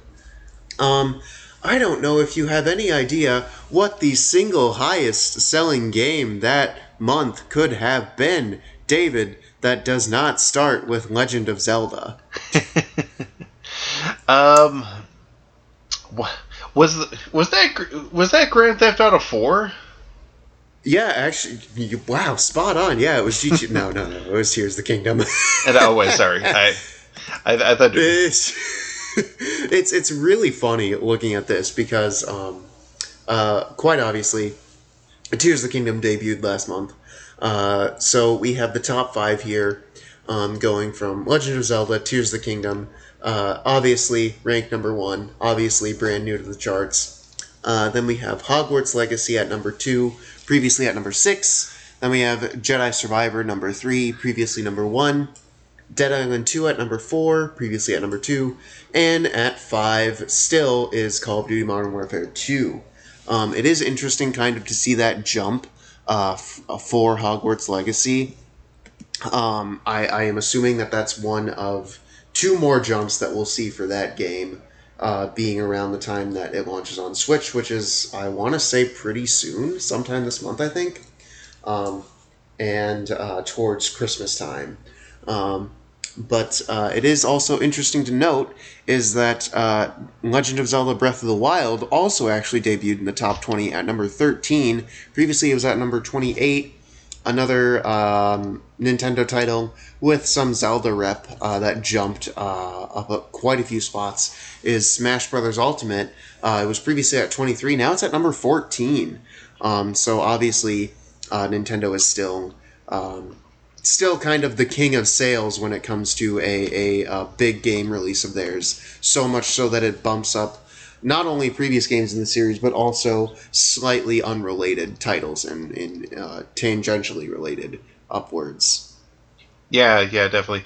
I did misinterpret your question. I thought you were asking about May 2008. Like what? No. I don't even know what 2008 would have been. Yeah, in a minor amount of research, actually April of that year saw the release of Grand Theft Auto 4 and also Mario Kart Wii. So that is part of the reason why that was such a landmark month for sales. Is that those? Oh, that absolutely makes sense then. Those games were already out. Smash Brothers Brawl had come out earlier this year. That year. So yeah, but anyways, yeah. Putting it aside, yeah, you can. This was just a bump from Tears of the Kingdom, plain and simple. And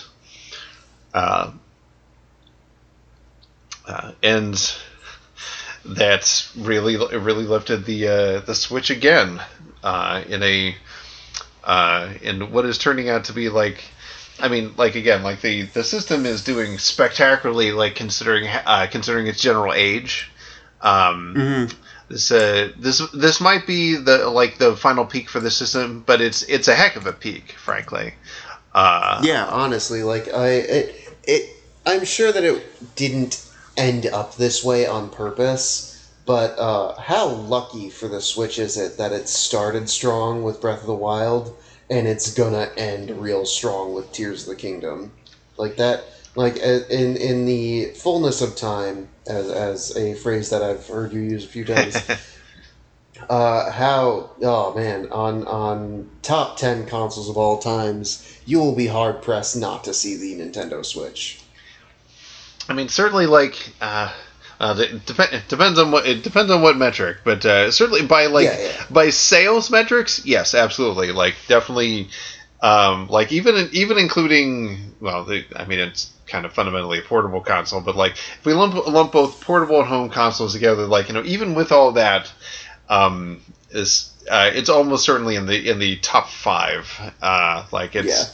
It gets difficult after a certain point to rank metrics, but yeah, it's been as noted before, like their previous they describe it as a hybrid console. Like some people say it's a home console, whatever. But like the Switch was definitely a home console, and and it was successful. But by this point in its life cycle, it was really starting to fall off pretty hard.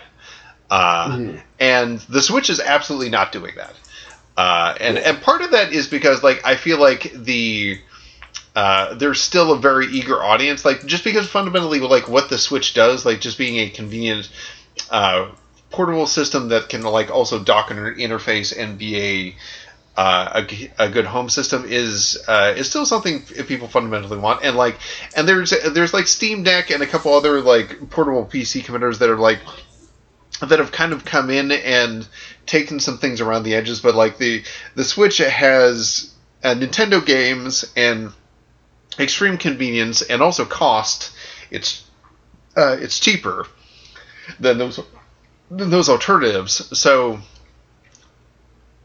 you add that all together, and you look at this, and it's it's an amazing success, and everything. It's no surprise why they would launch things like Zelda-themed controllers, the first Amiibo pack, things like that. Since it's just all of those upsell are just things that everybody wants for this thing. And it's it shows why some companies are still willing to put games out for this system, even though it's essentially 2 generations behind PlayStation 1 / Xbox Series, because there just is such a big audience for it and particular audience, maybe younger audience that you can that you can reach that maybe don't have access to the newest and new gen consoles. So, I'm still I can't speak for a personal fact, but there's enough smoke in the air to know that they are working on whatever the successor is. But I certainly hope for their sake and the industry's sake that it is a smooth handoff between these systems, because that would be frankly a nice change of pace for Nintendo. I'm sure they'd like that too. Yeah. But also just to not disrupt this element of the industry, because upgrades, new consoles upgrades, that's just a natural part of this industry. But doing a nice smooth handoff would also potentially be less disruptive for just a lot of the people basically who are in the Nintendo sphere of games, frankly, and maybe don't travel outside of that very much. Because I've definitely known some people like that, who will be mainly familiar with what's on Nintendo consoles and nothing else. But yeah, that is dependent on how crazy a hardware gimmick that the Switch has.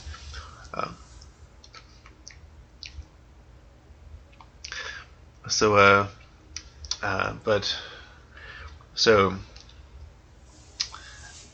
Tears of the Kingdom, wildly successful. Going to the logical opposite of that, Lord of the Rings Gollum. I think I know what one you're talking about with this. The release has a Metacritic of 38, which is disastrous by any measure. And in issuing a statement to Games Workshop, the German developer said that they have made the difficult decision of basically ending internal development. I wonder why. 25. I can't remember. Was DLC promised for Gollum or no? There are some extra purchases which really extra help turn people against the game. The fact that you have to purchase the Sindarin language pack, and there's an emote pack. There's basically an in-game glossary that's usually free, but it's paid DLC in this case. Oh, that's horrible. Yeah, like that. I do believe that the Switch version was delayed. I wonder if that's going to be outright canceled now. I would be surprised if that came out. Yeah. The Switch has been saved from a crappy port. Yeah. Like, I mean, considering that the game also ran just absolutely horribly on a PlayStation 5. So, like, despite the fact that it looks really bad, like, so I don't know what they could do to get that to run on Switch without more time or resources than they clearly are willing to invest. They said probably just slap the base game on Switch, honestly. Yeah, they said in the quote, at least 25 people will be affected. Quote, we value each member of our team, and it is important for us that the transition go as smoothly as possible. Therefore, we will support our former employees in finding new opportunities within our network. Yeah, Daedalus, honestly, before this has, like, I mean, most people, well, some people in games have, like, possibly heard the name before, but not been super familiar with it, and that's because, like, it is literally mostly been a publisher of things. So the name would be out front, but, like, not really in the development. And this strikes me, like, I like to make the use of the expression, like, big swing. This is clearly something like that was designed to be that sort of swing for the company to, like, you know, maybe switch over to like genuine big time game development. And this also shows, like, how, like, hit driven the gaming industry can be. Like, if you have a hit, then, like, you know, great, like, you can expand, do other things like that. We're used to those positive tales, but, like, this is one of the most honestly spectacular failures in recent memory in the industry. This is a disaster in every way, shape, and form. Yeah. Also, apparently, while they work on a patch, a second Data Leak Lord of the Rings game has just been canceled. Apparently, it had been in the works since the middle of next year. But, like, if you're letting go your big parts of your internal development team and say you're not developing things anymore, like, well, that spelled doom for that. Yeah. So yeah, that was just. It was just interesting to see, like, how the pendulum can swing both ways, and you never go out of your way to try and make something this bad, but, you know, making creative projects is hard. But I think whatever happened in this was honestly, I'd want to get, like, an after action report for just, like, everything that went wrong and how this game could end up getting released, because honestly it probably should have been killed at one point, from what I've seen of it. Like, it uses a bunch of very bad ideas. No parts of its various elements seem fun. It doesn't really interact with the Lord of the Rings lore in a particularly interesting way. It's really a disaster. But anyway, and I will just note, as a quick addendum, when it comes to the Activision Blizzard deal, as far as, like, different regulators, the UK court has blocked the CMA's request to delay the trial. Basically, Microsoft was going to going to appeal before a tribunal, and I believe the court date is going to be later in July, on July 28th. They said the matter is significant, and there's a large amount of material for any council to digest, but we anticipate a month allows ample time for that to happen. Provided the CMA selects counsel with appropriate ability, time to prepare, especially given the support available within the CMA and from the existing council teams. Basically, it is that appeal will not be getting pushed back. Um, other news: the South African Competition Board approved it unconditionally, so no problems there. Not really a huge surprise. Like I'm not really like the regions where it's been given.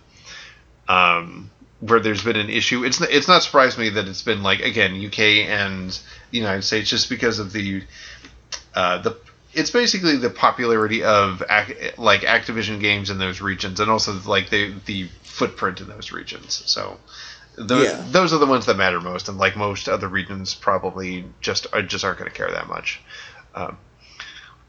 Yeah, that's what I was thinking about. Is that like in some of these other countries, it's probably just like, sure, we don't really care. We're worried about poverty here.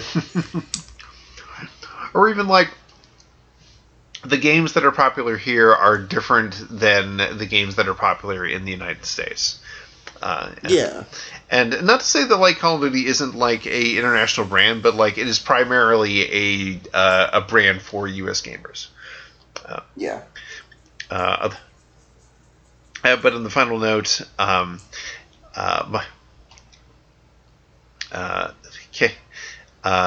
the Competition Bureau of Canada took issue with Microsoft claiming that every single worldwide regulator that has examined the deal, other than the FTC, has dismissed the idea that they would make Call of Duty exclusive to their ecosystem.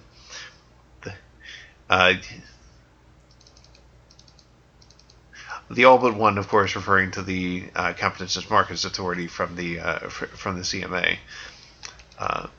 The Bureau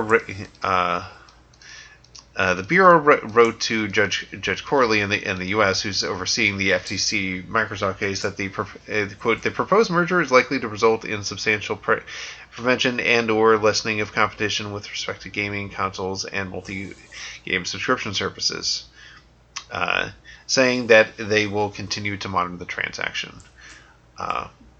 So they took a kind of like weird stance in that like they clearly don't approve the deal, but like it doesn't look like they're moving to block it. So it just seems like they issue that message to say like, we don't like it, but we're not necessarily going to do anything about it. So whatever.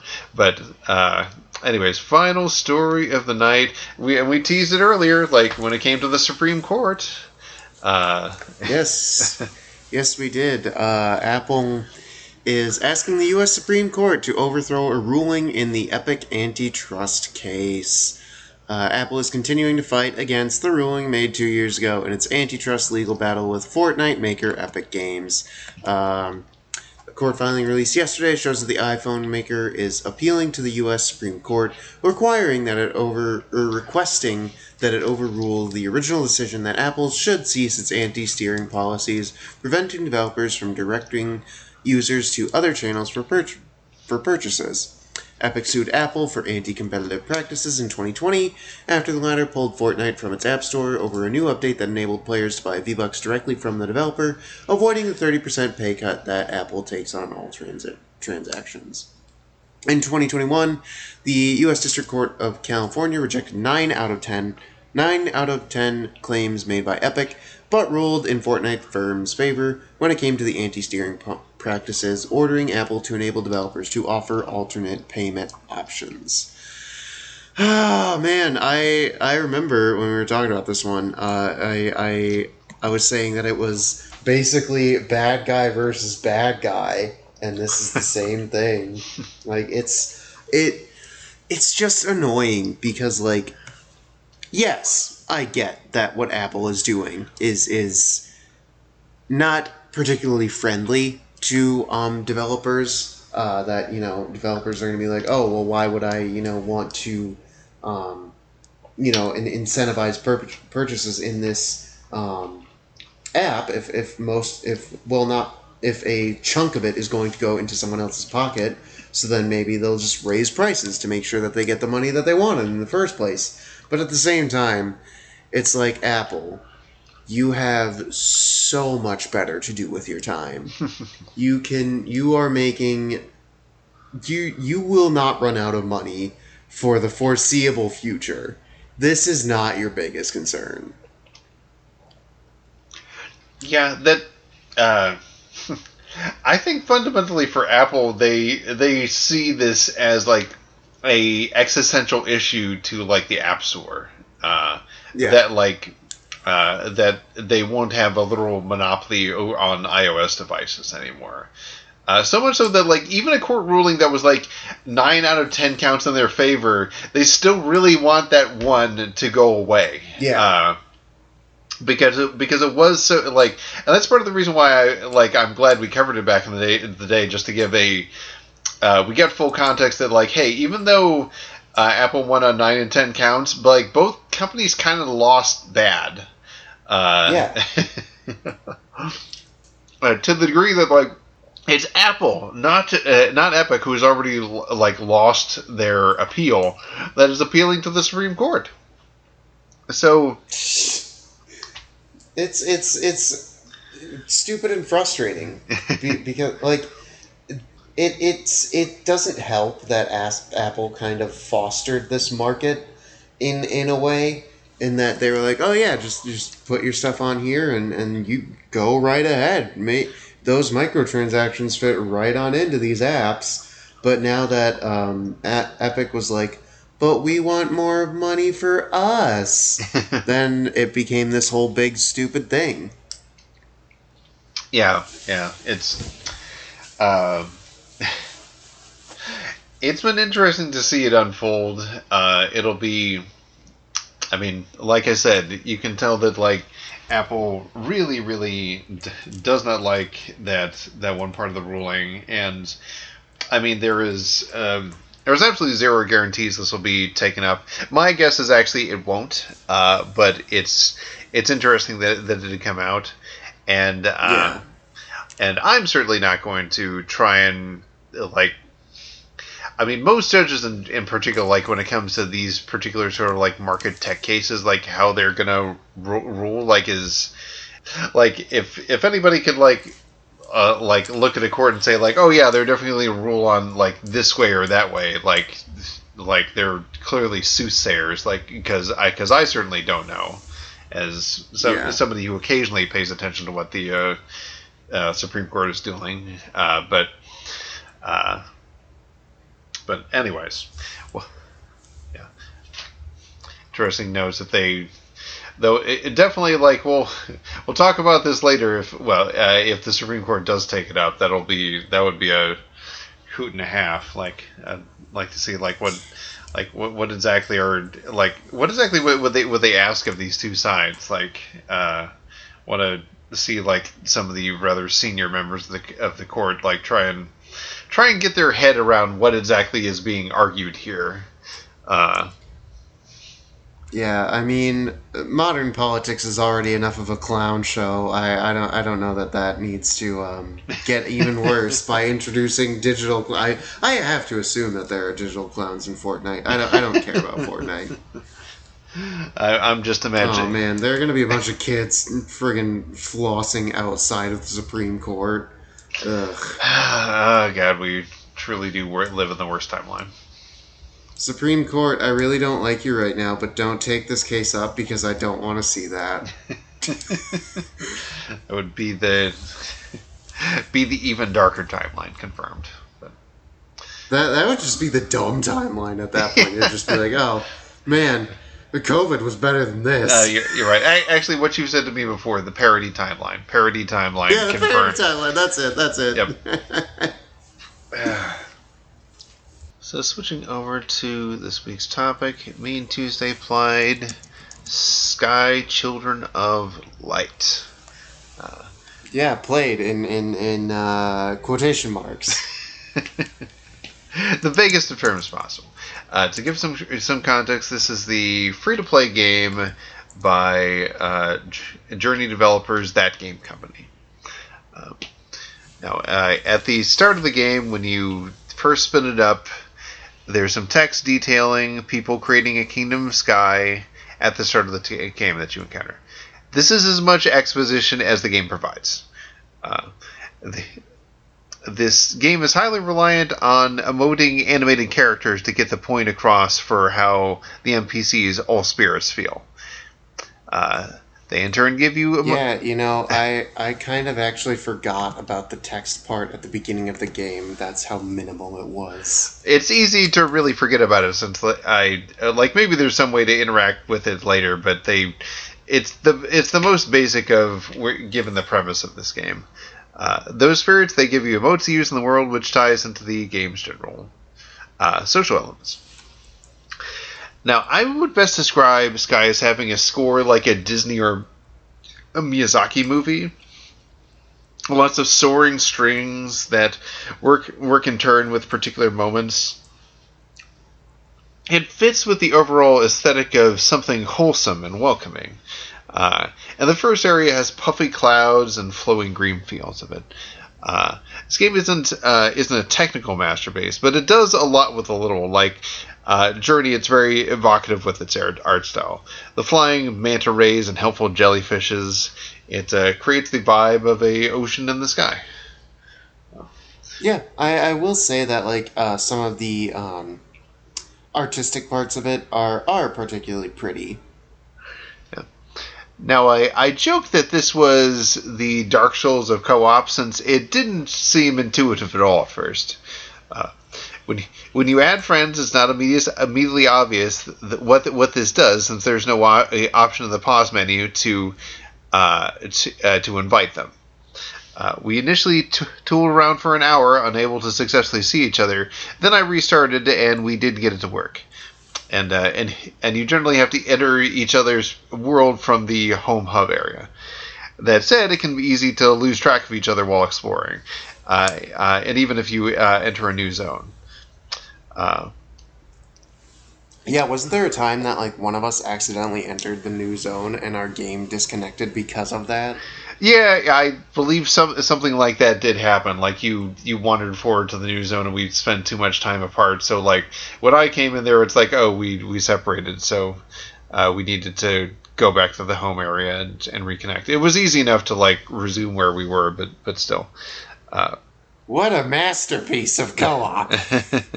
When you are close to a friend, they appear as you do, with their colored wings and hair, and other people look shadowed, which is a nice way to highlight people you actually know and or have interacted with. Incidentally, I was very glad early on in the game when I could get a different hair piece, just because, if I'm playing with somebody, I want to, if at all possible, I want to visually make myself dissimilar to them. It just helps as far as I general acuity when playing a game. Not that this game is a fast action game or anything like that. Yeah, this is the antithesis of a platinum game. But at the same time, there aren't any real puzzles. So one might ask, what is Sky about? The answer, it's about lighting candles. To produce your own, which is the game's currency. It's about seeing emotes, of which there are many. It's about looking at memories of spirits, which are strewn about the game and generate emotes for you, and resources on their own. There are also children of light that grant additional wing power, which is the most important upgrade of them all. It's the only one that really changes the gameplay significantly.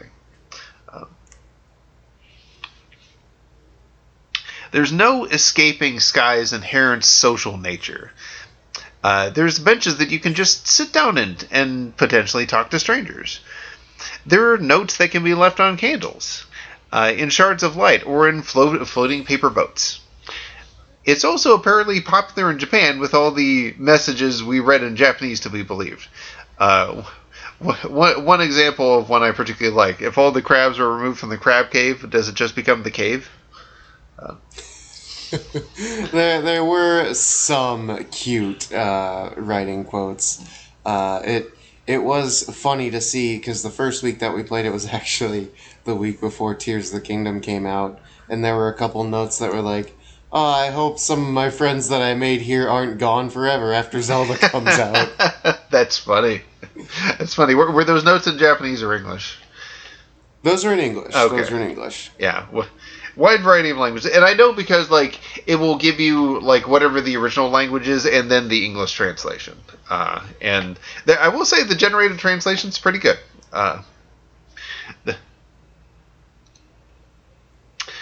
Now, with such little dialogue, it's very interpretive, but the first part is about delivering spirits into a jar, as far as I can tell. Early on, rain is the closest thing to an obstacle. It diminishes your energy when you're standing out in it.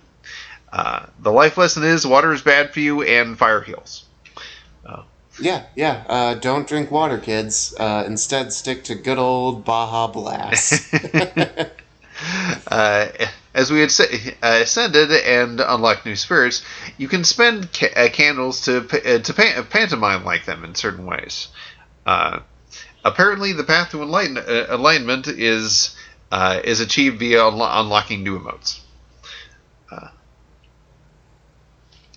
Now, one area where it was very much like Journey was the sliding, and I noted you liked the sliding. Yeah, I actually thought that it was a decent enough system there.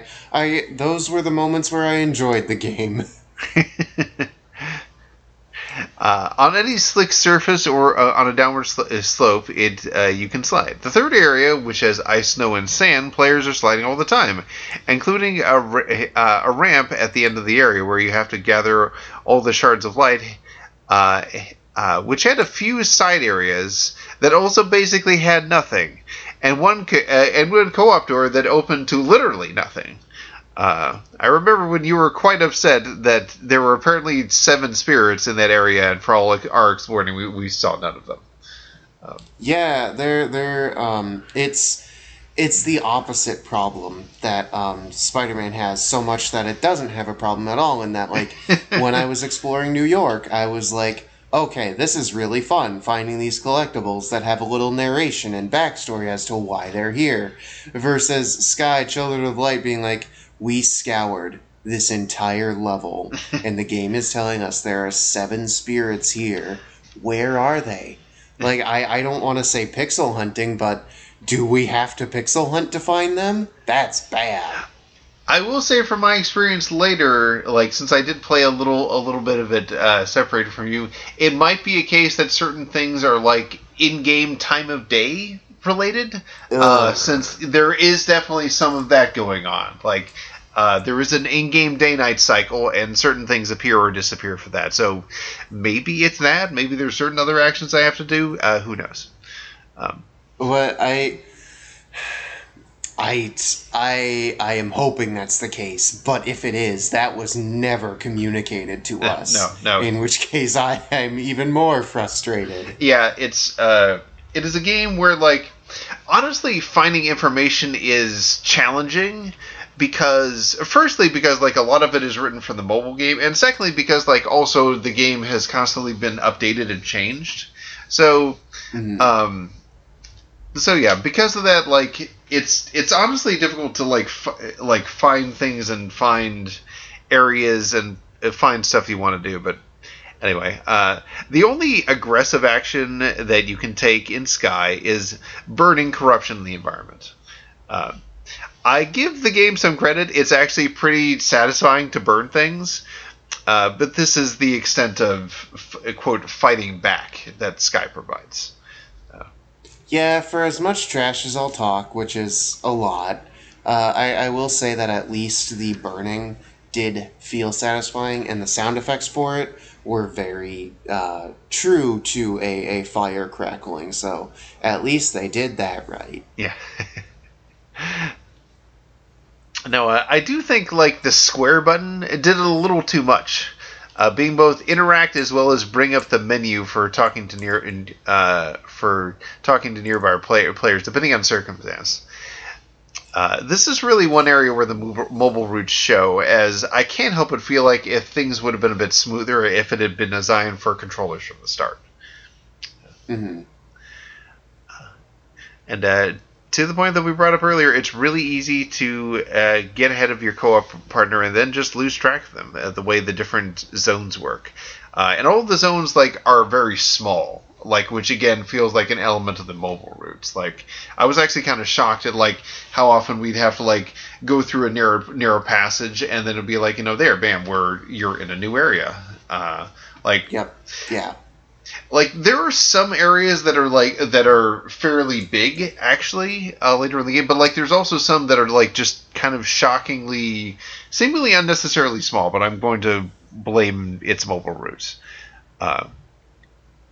Yeah, and it's unfortunate because the areas that they are, of course they're not going to be highly graphic styled or anything like that, but they're the areas had an interesting design to them. It's just, it felt a lot okay, we start at point A, where is point B? And it's just kind of a minor obstacle course to get to them. Yeah.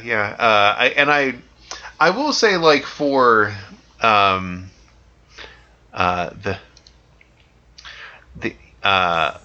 there's a bit of fluidness whenever you do anything in the game. Making even basic platforming a challenge, which once again feels like its legacy as a mobile title. I feel like there's a little bit of self-correcting. It will try and make it so that you actually do land on things if you can manage it. But yeah,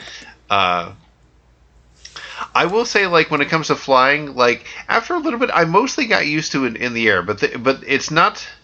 But it was a problem for me. The controls are non-inverted by default, and I had to go into the menu every time I started the game and switch. It's just no, yes, please invert it. That flying for me was something that I never got used to, and I feel a little bad for being as harsh as I was on the game when we were playing it, but at the same time, it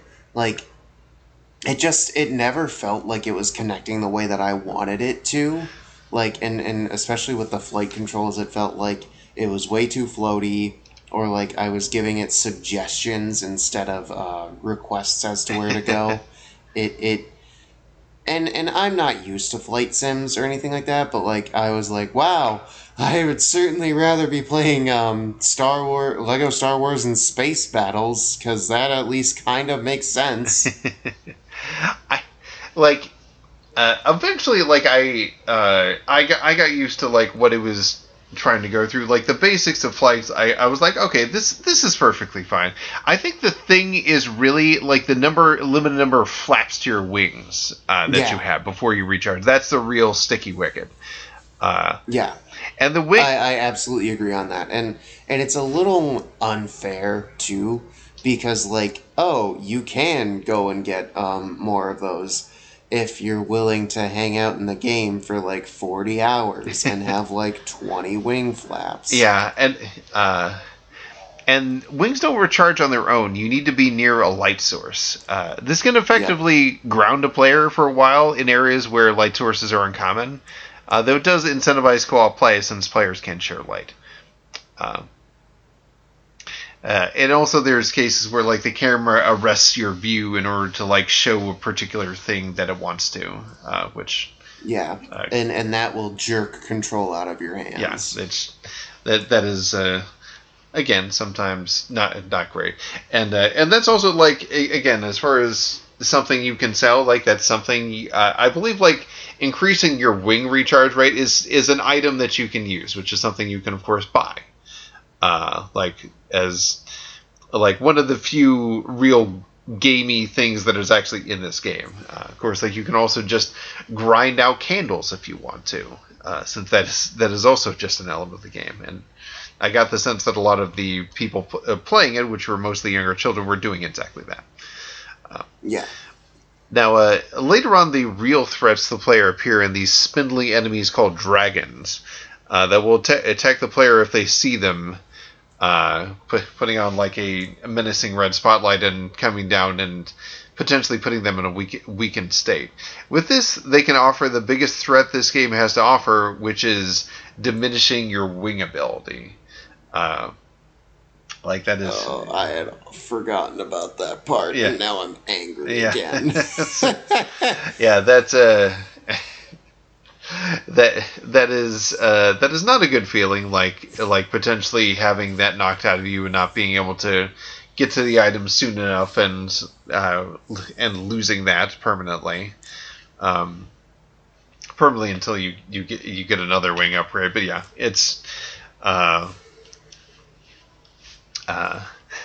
that is the late game part, and in fact, like that's a big part of uh, the the ending of the game, which you literally lose everything. Yeah. And seemingly die and are reborn in a celestial manner. The ending feels like a metaphor for the struggles of life, and and transcendence of the soul leads to our true form in the heavens. Also, just Buddhism, yo. It was. It was. Yeah, that's fair. That's fair. It was quite lovely, though, and we both went silent on the mic as we just kind of absorbed the whole ending sequence, which was again quite lovely looking. Now I knew bringing you to this game was going to be an experiment because there are no guns in it. I don't know. Well, here's the thing: is that like it doesn't always need guns. Guns are a very cheap way to get me into it. That's part of the reason why I played Enter the Gungeon so much. But I really struggled with this game. Because that's the thing, is that I have not played Journey, and you have. I've heard, Journey is one of the top 100 games of all time. Willing to believe that. And then I play this, and I'm like, oh, is this the legacy of Journey? This makes me not want to play Journey at all. Well, I would still recommend Journey because, and this might be a difficult thing to fully imagine, but take this game and imagine it more as a game and less as a social experience that needs to be slightly fueled by microtransactions. And you kind of have Journey. Journey is also super short. I will know, when it comes to Sky Children of Light, I don't know what the opposite of a gun is, but it's probably this game. Yeah, it's a little. It's definitely not what this is. Yeah. You made the comment that Sky Children of Light doesn't feel like a game. That it's like an experience, kind of missing something. Honestly, to me, I would say it feels like a shared social space, like the Miiverse, or various free-to-play MMOs that happen to have game elements in them. Sure, there's an ending to Sky Children of Light, but you can just wander freely if you want. The trophies for the game lean into that as well. As an offline game, the trophies would definitely be about finding all the spirits in the area and unlocking the different regions. However, with what this game actually is, the trophies are about making friends, holding hands, sharing light in a group, hugging players, or doing a piggyback stack.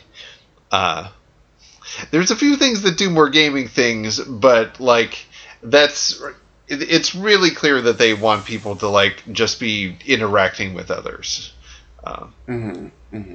That's no big surprise to me, honestly. To relate an experience that happened in the brief period of time when I played separately from you Tuesday, I was going to pick up a crab from this one cave, but someone I passed was making sounds to help them. I was about to exit, and when I turned and saw them still asking for help, I just dropped the crab and doubled back to help them. It was a section where you have to escort a spirit between two different points, and having two people definitely helped guiding it through all the overgrowth that had to be burned away. As we were leaving, he picked up a crab, and I thought, "Oh, was he sawing what? Did he see what I was doing and made sure I had a crab?"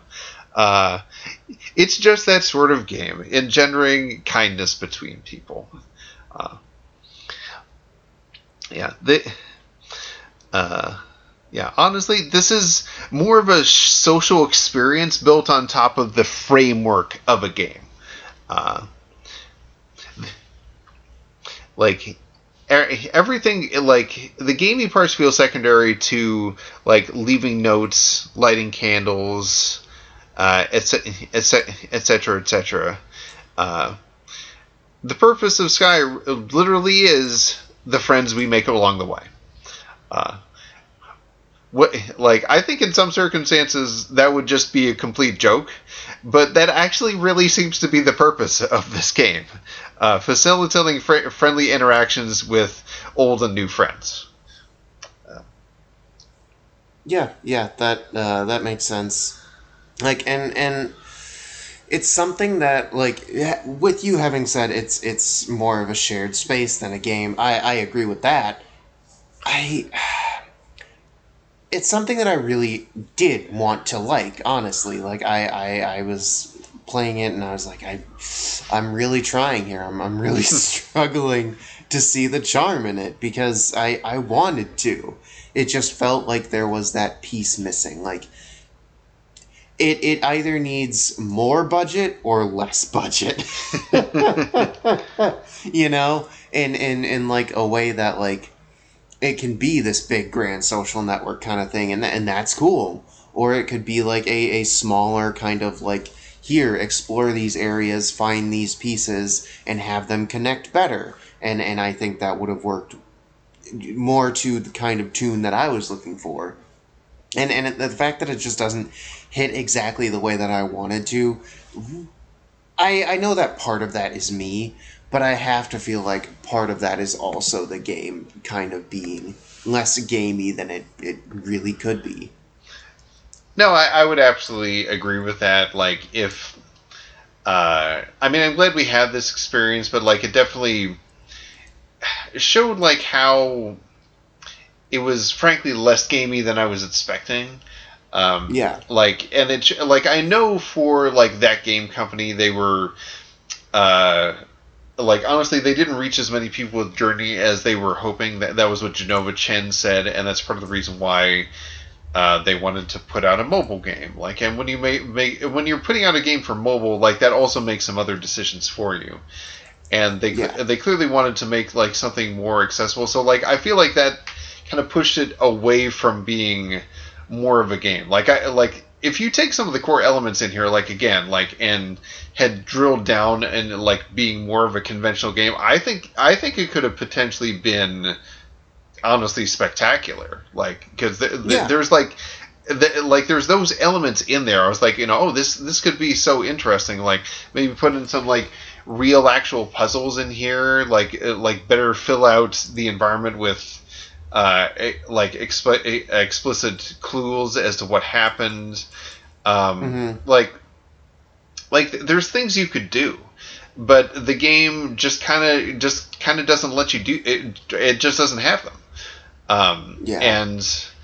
And just instead like just kind of focuses on just interaction, which like I mean like I can kind of respect what they like the fact that they tried to focus on something different. Like that's interesting in a way. But yeah, to your point, it does make it into less of a good game than Journey or even Flower, I would say, which was the that game company game before that, which is also a very zen and peaceful game, but is also definitively a game.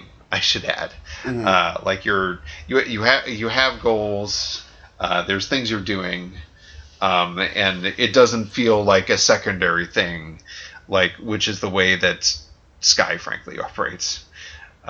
Yeah, like and part of it that we've talked on and on a little bit about the microtransaction elements. When I first saw, oh, this is available through X vendor in certain area shop through candle points, I felt that kind of mobile sting, like that stain that like creeped into me when I was playing Love Nikki, which I absolutely deserve judgment for to anyone who's thinking that.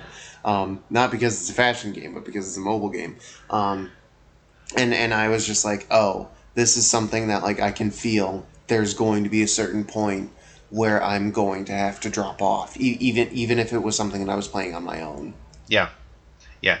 And fortunately, I will say, to their credit, it's not exactly like that. Like, we made it to the end, and Yeah.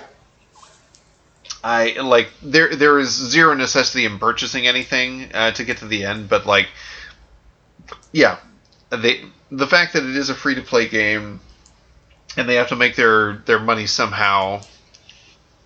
So like, there's a ton of cosmetics as well as like instruments that you can play in game. Like, you know, which is kind of neat. Like they filled out all these things that, like, it reminds me of an MMORPG in this way, that like there's all these elements like kind of around the cruft of the game, except like the game itself is like such a small thing in this case. Like it's not like this thing around the edges. It's just like, oh no, like this game is actually mostly kind of that cruft as far as I can tell. That's a huge focus of that. Like, you're like, just the engagement, the stuff you do, like accumulating candles to be able to just collect everything and get everything and fill out your constellations. Like that is, I guess, like kind of the game, or like I guess what they're expecting people to do, like maybe after they play all the way through the story, is just kind of like collecting things and helping other people out and collecting things, I guess.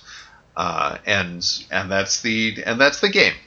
That's Sky Children of Light. Which is admirable. I would really like to see a game that like does do that, where it's like, oh, you're in this city and you can play with all these other people, but you can't like. I think when we were playing this game, we talked a little bit about that. Is that Journey was developed with the idea that you can never hurt other characters, or maybe I'm thinking of it. I'm thinking of that game. Yes, that's correct. Okay. Like, I would like to see a game that, like, fully implements that in a interesting way, in that, like, you'll never be able to fight another character, another player-controlled character. You can only help them. You can only solve problems for other people. I'd like to see that. I think that's a good idea. It needs to be executed better than this, though.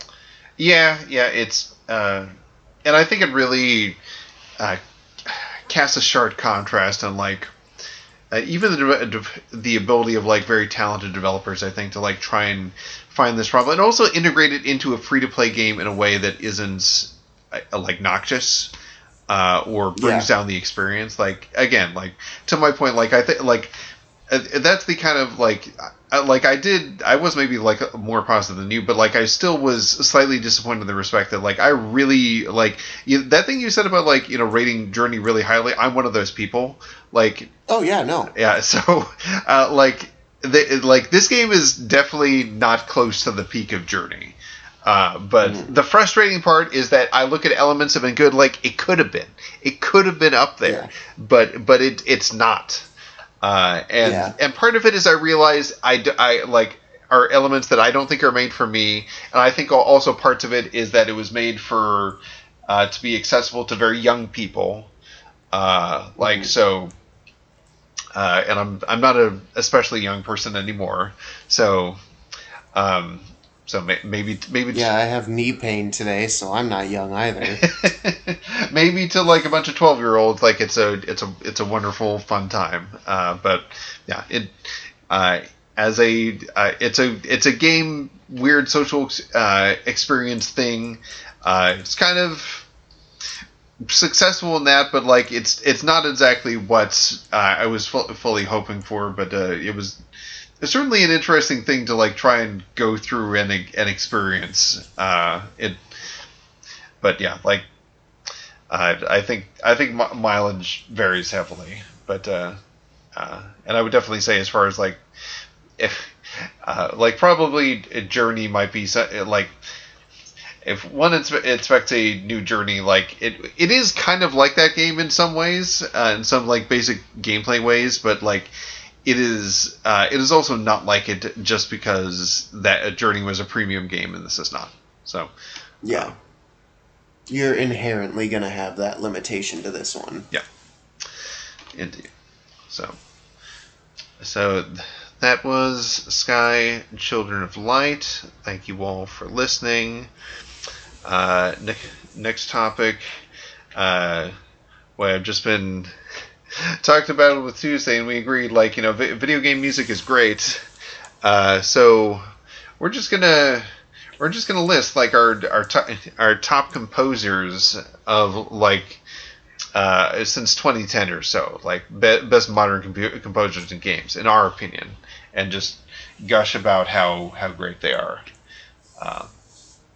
Spoiler alert, we've already said the name of who's either going to be my number one or number two. Not in this podcast, but definitely in recent ones. Yeah, anyone who has been paying attention to deep SNG lore will probably be able to guess at least a few of these, but we will we will leave that for the future.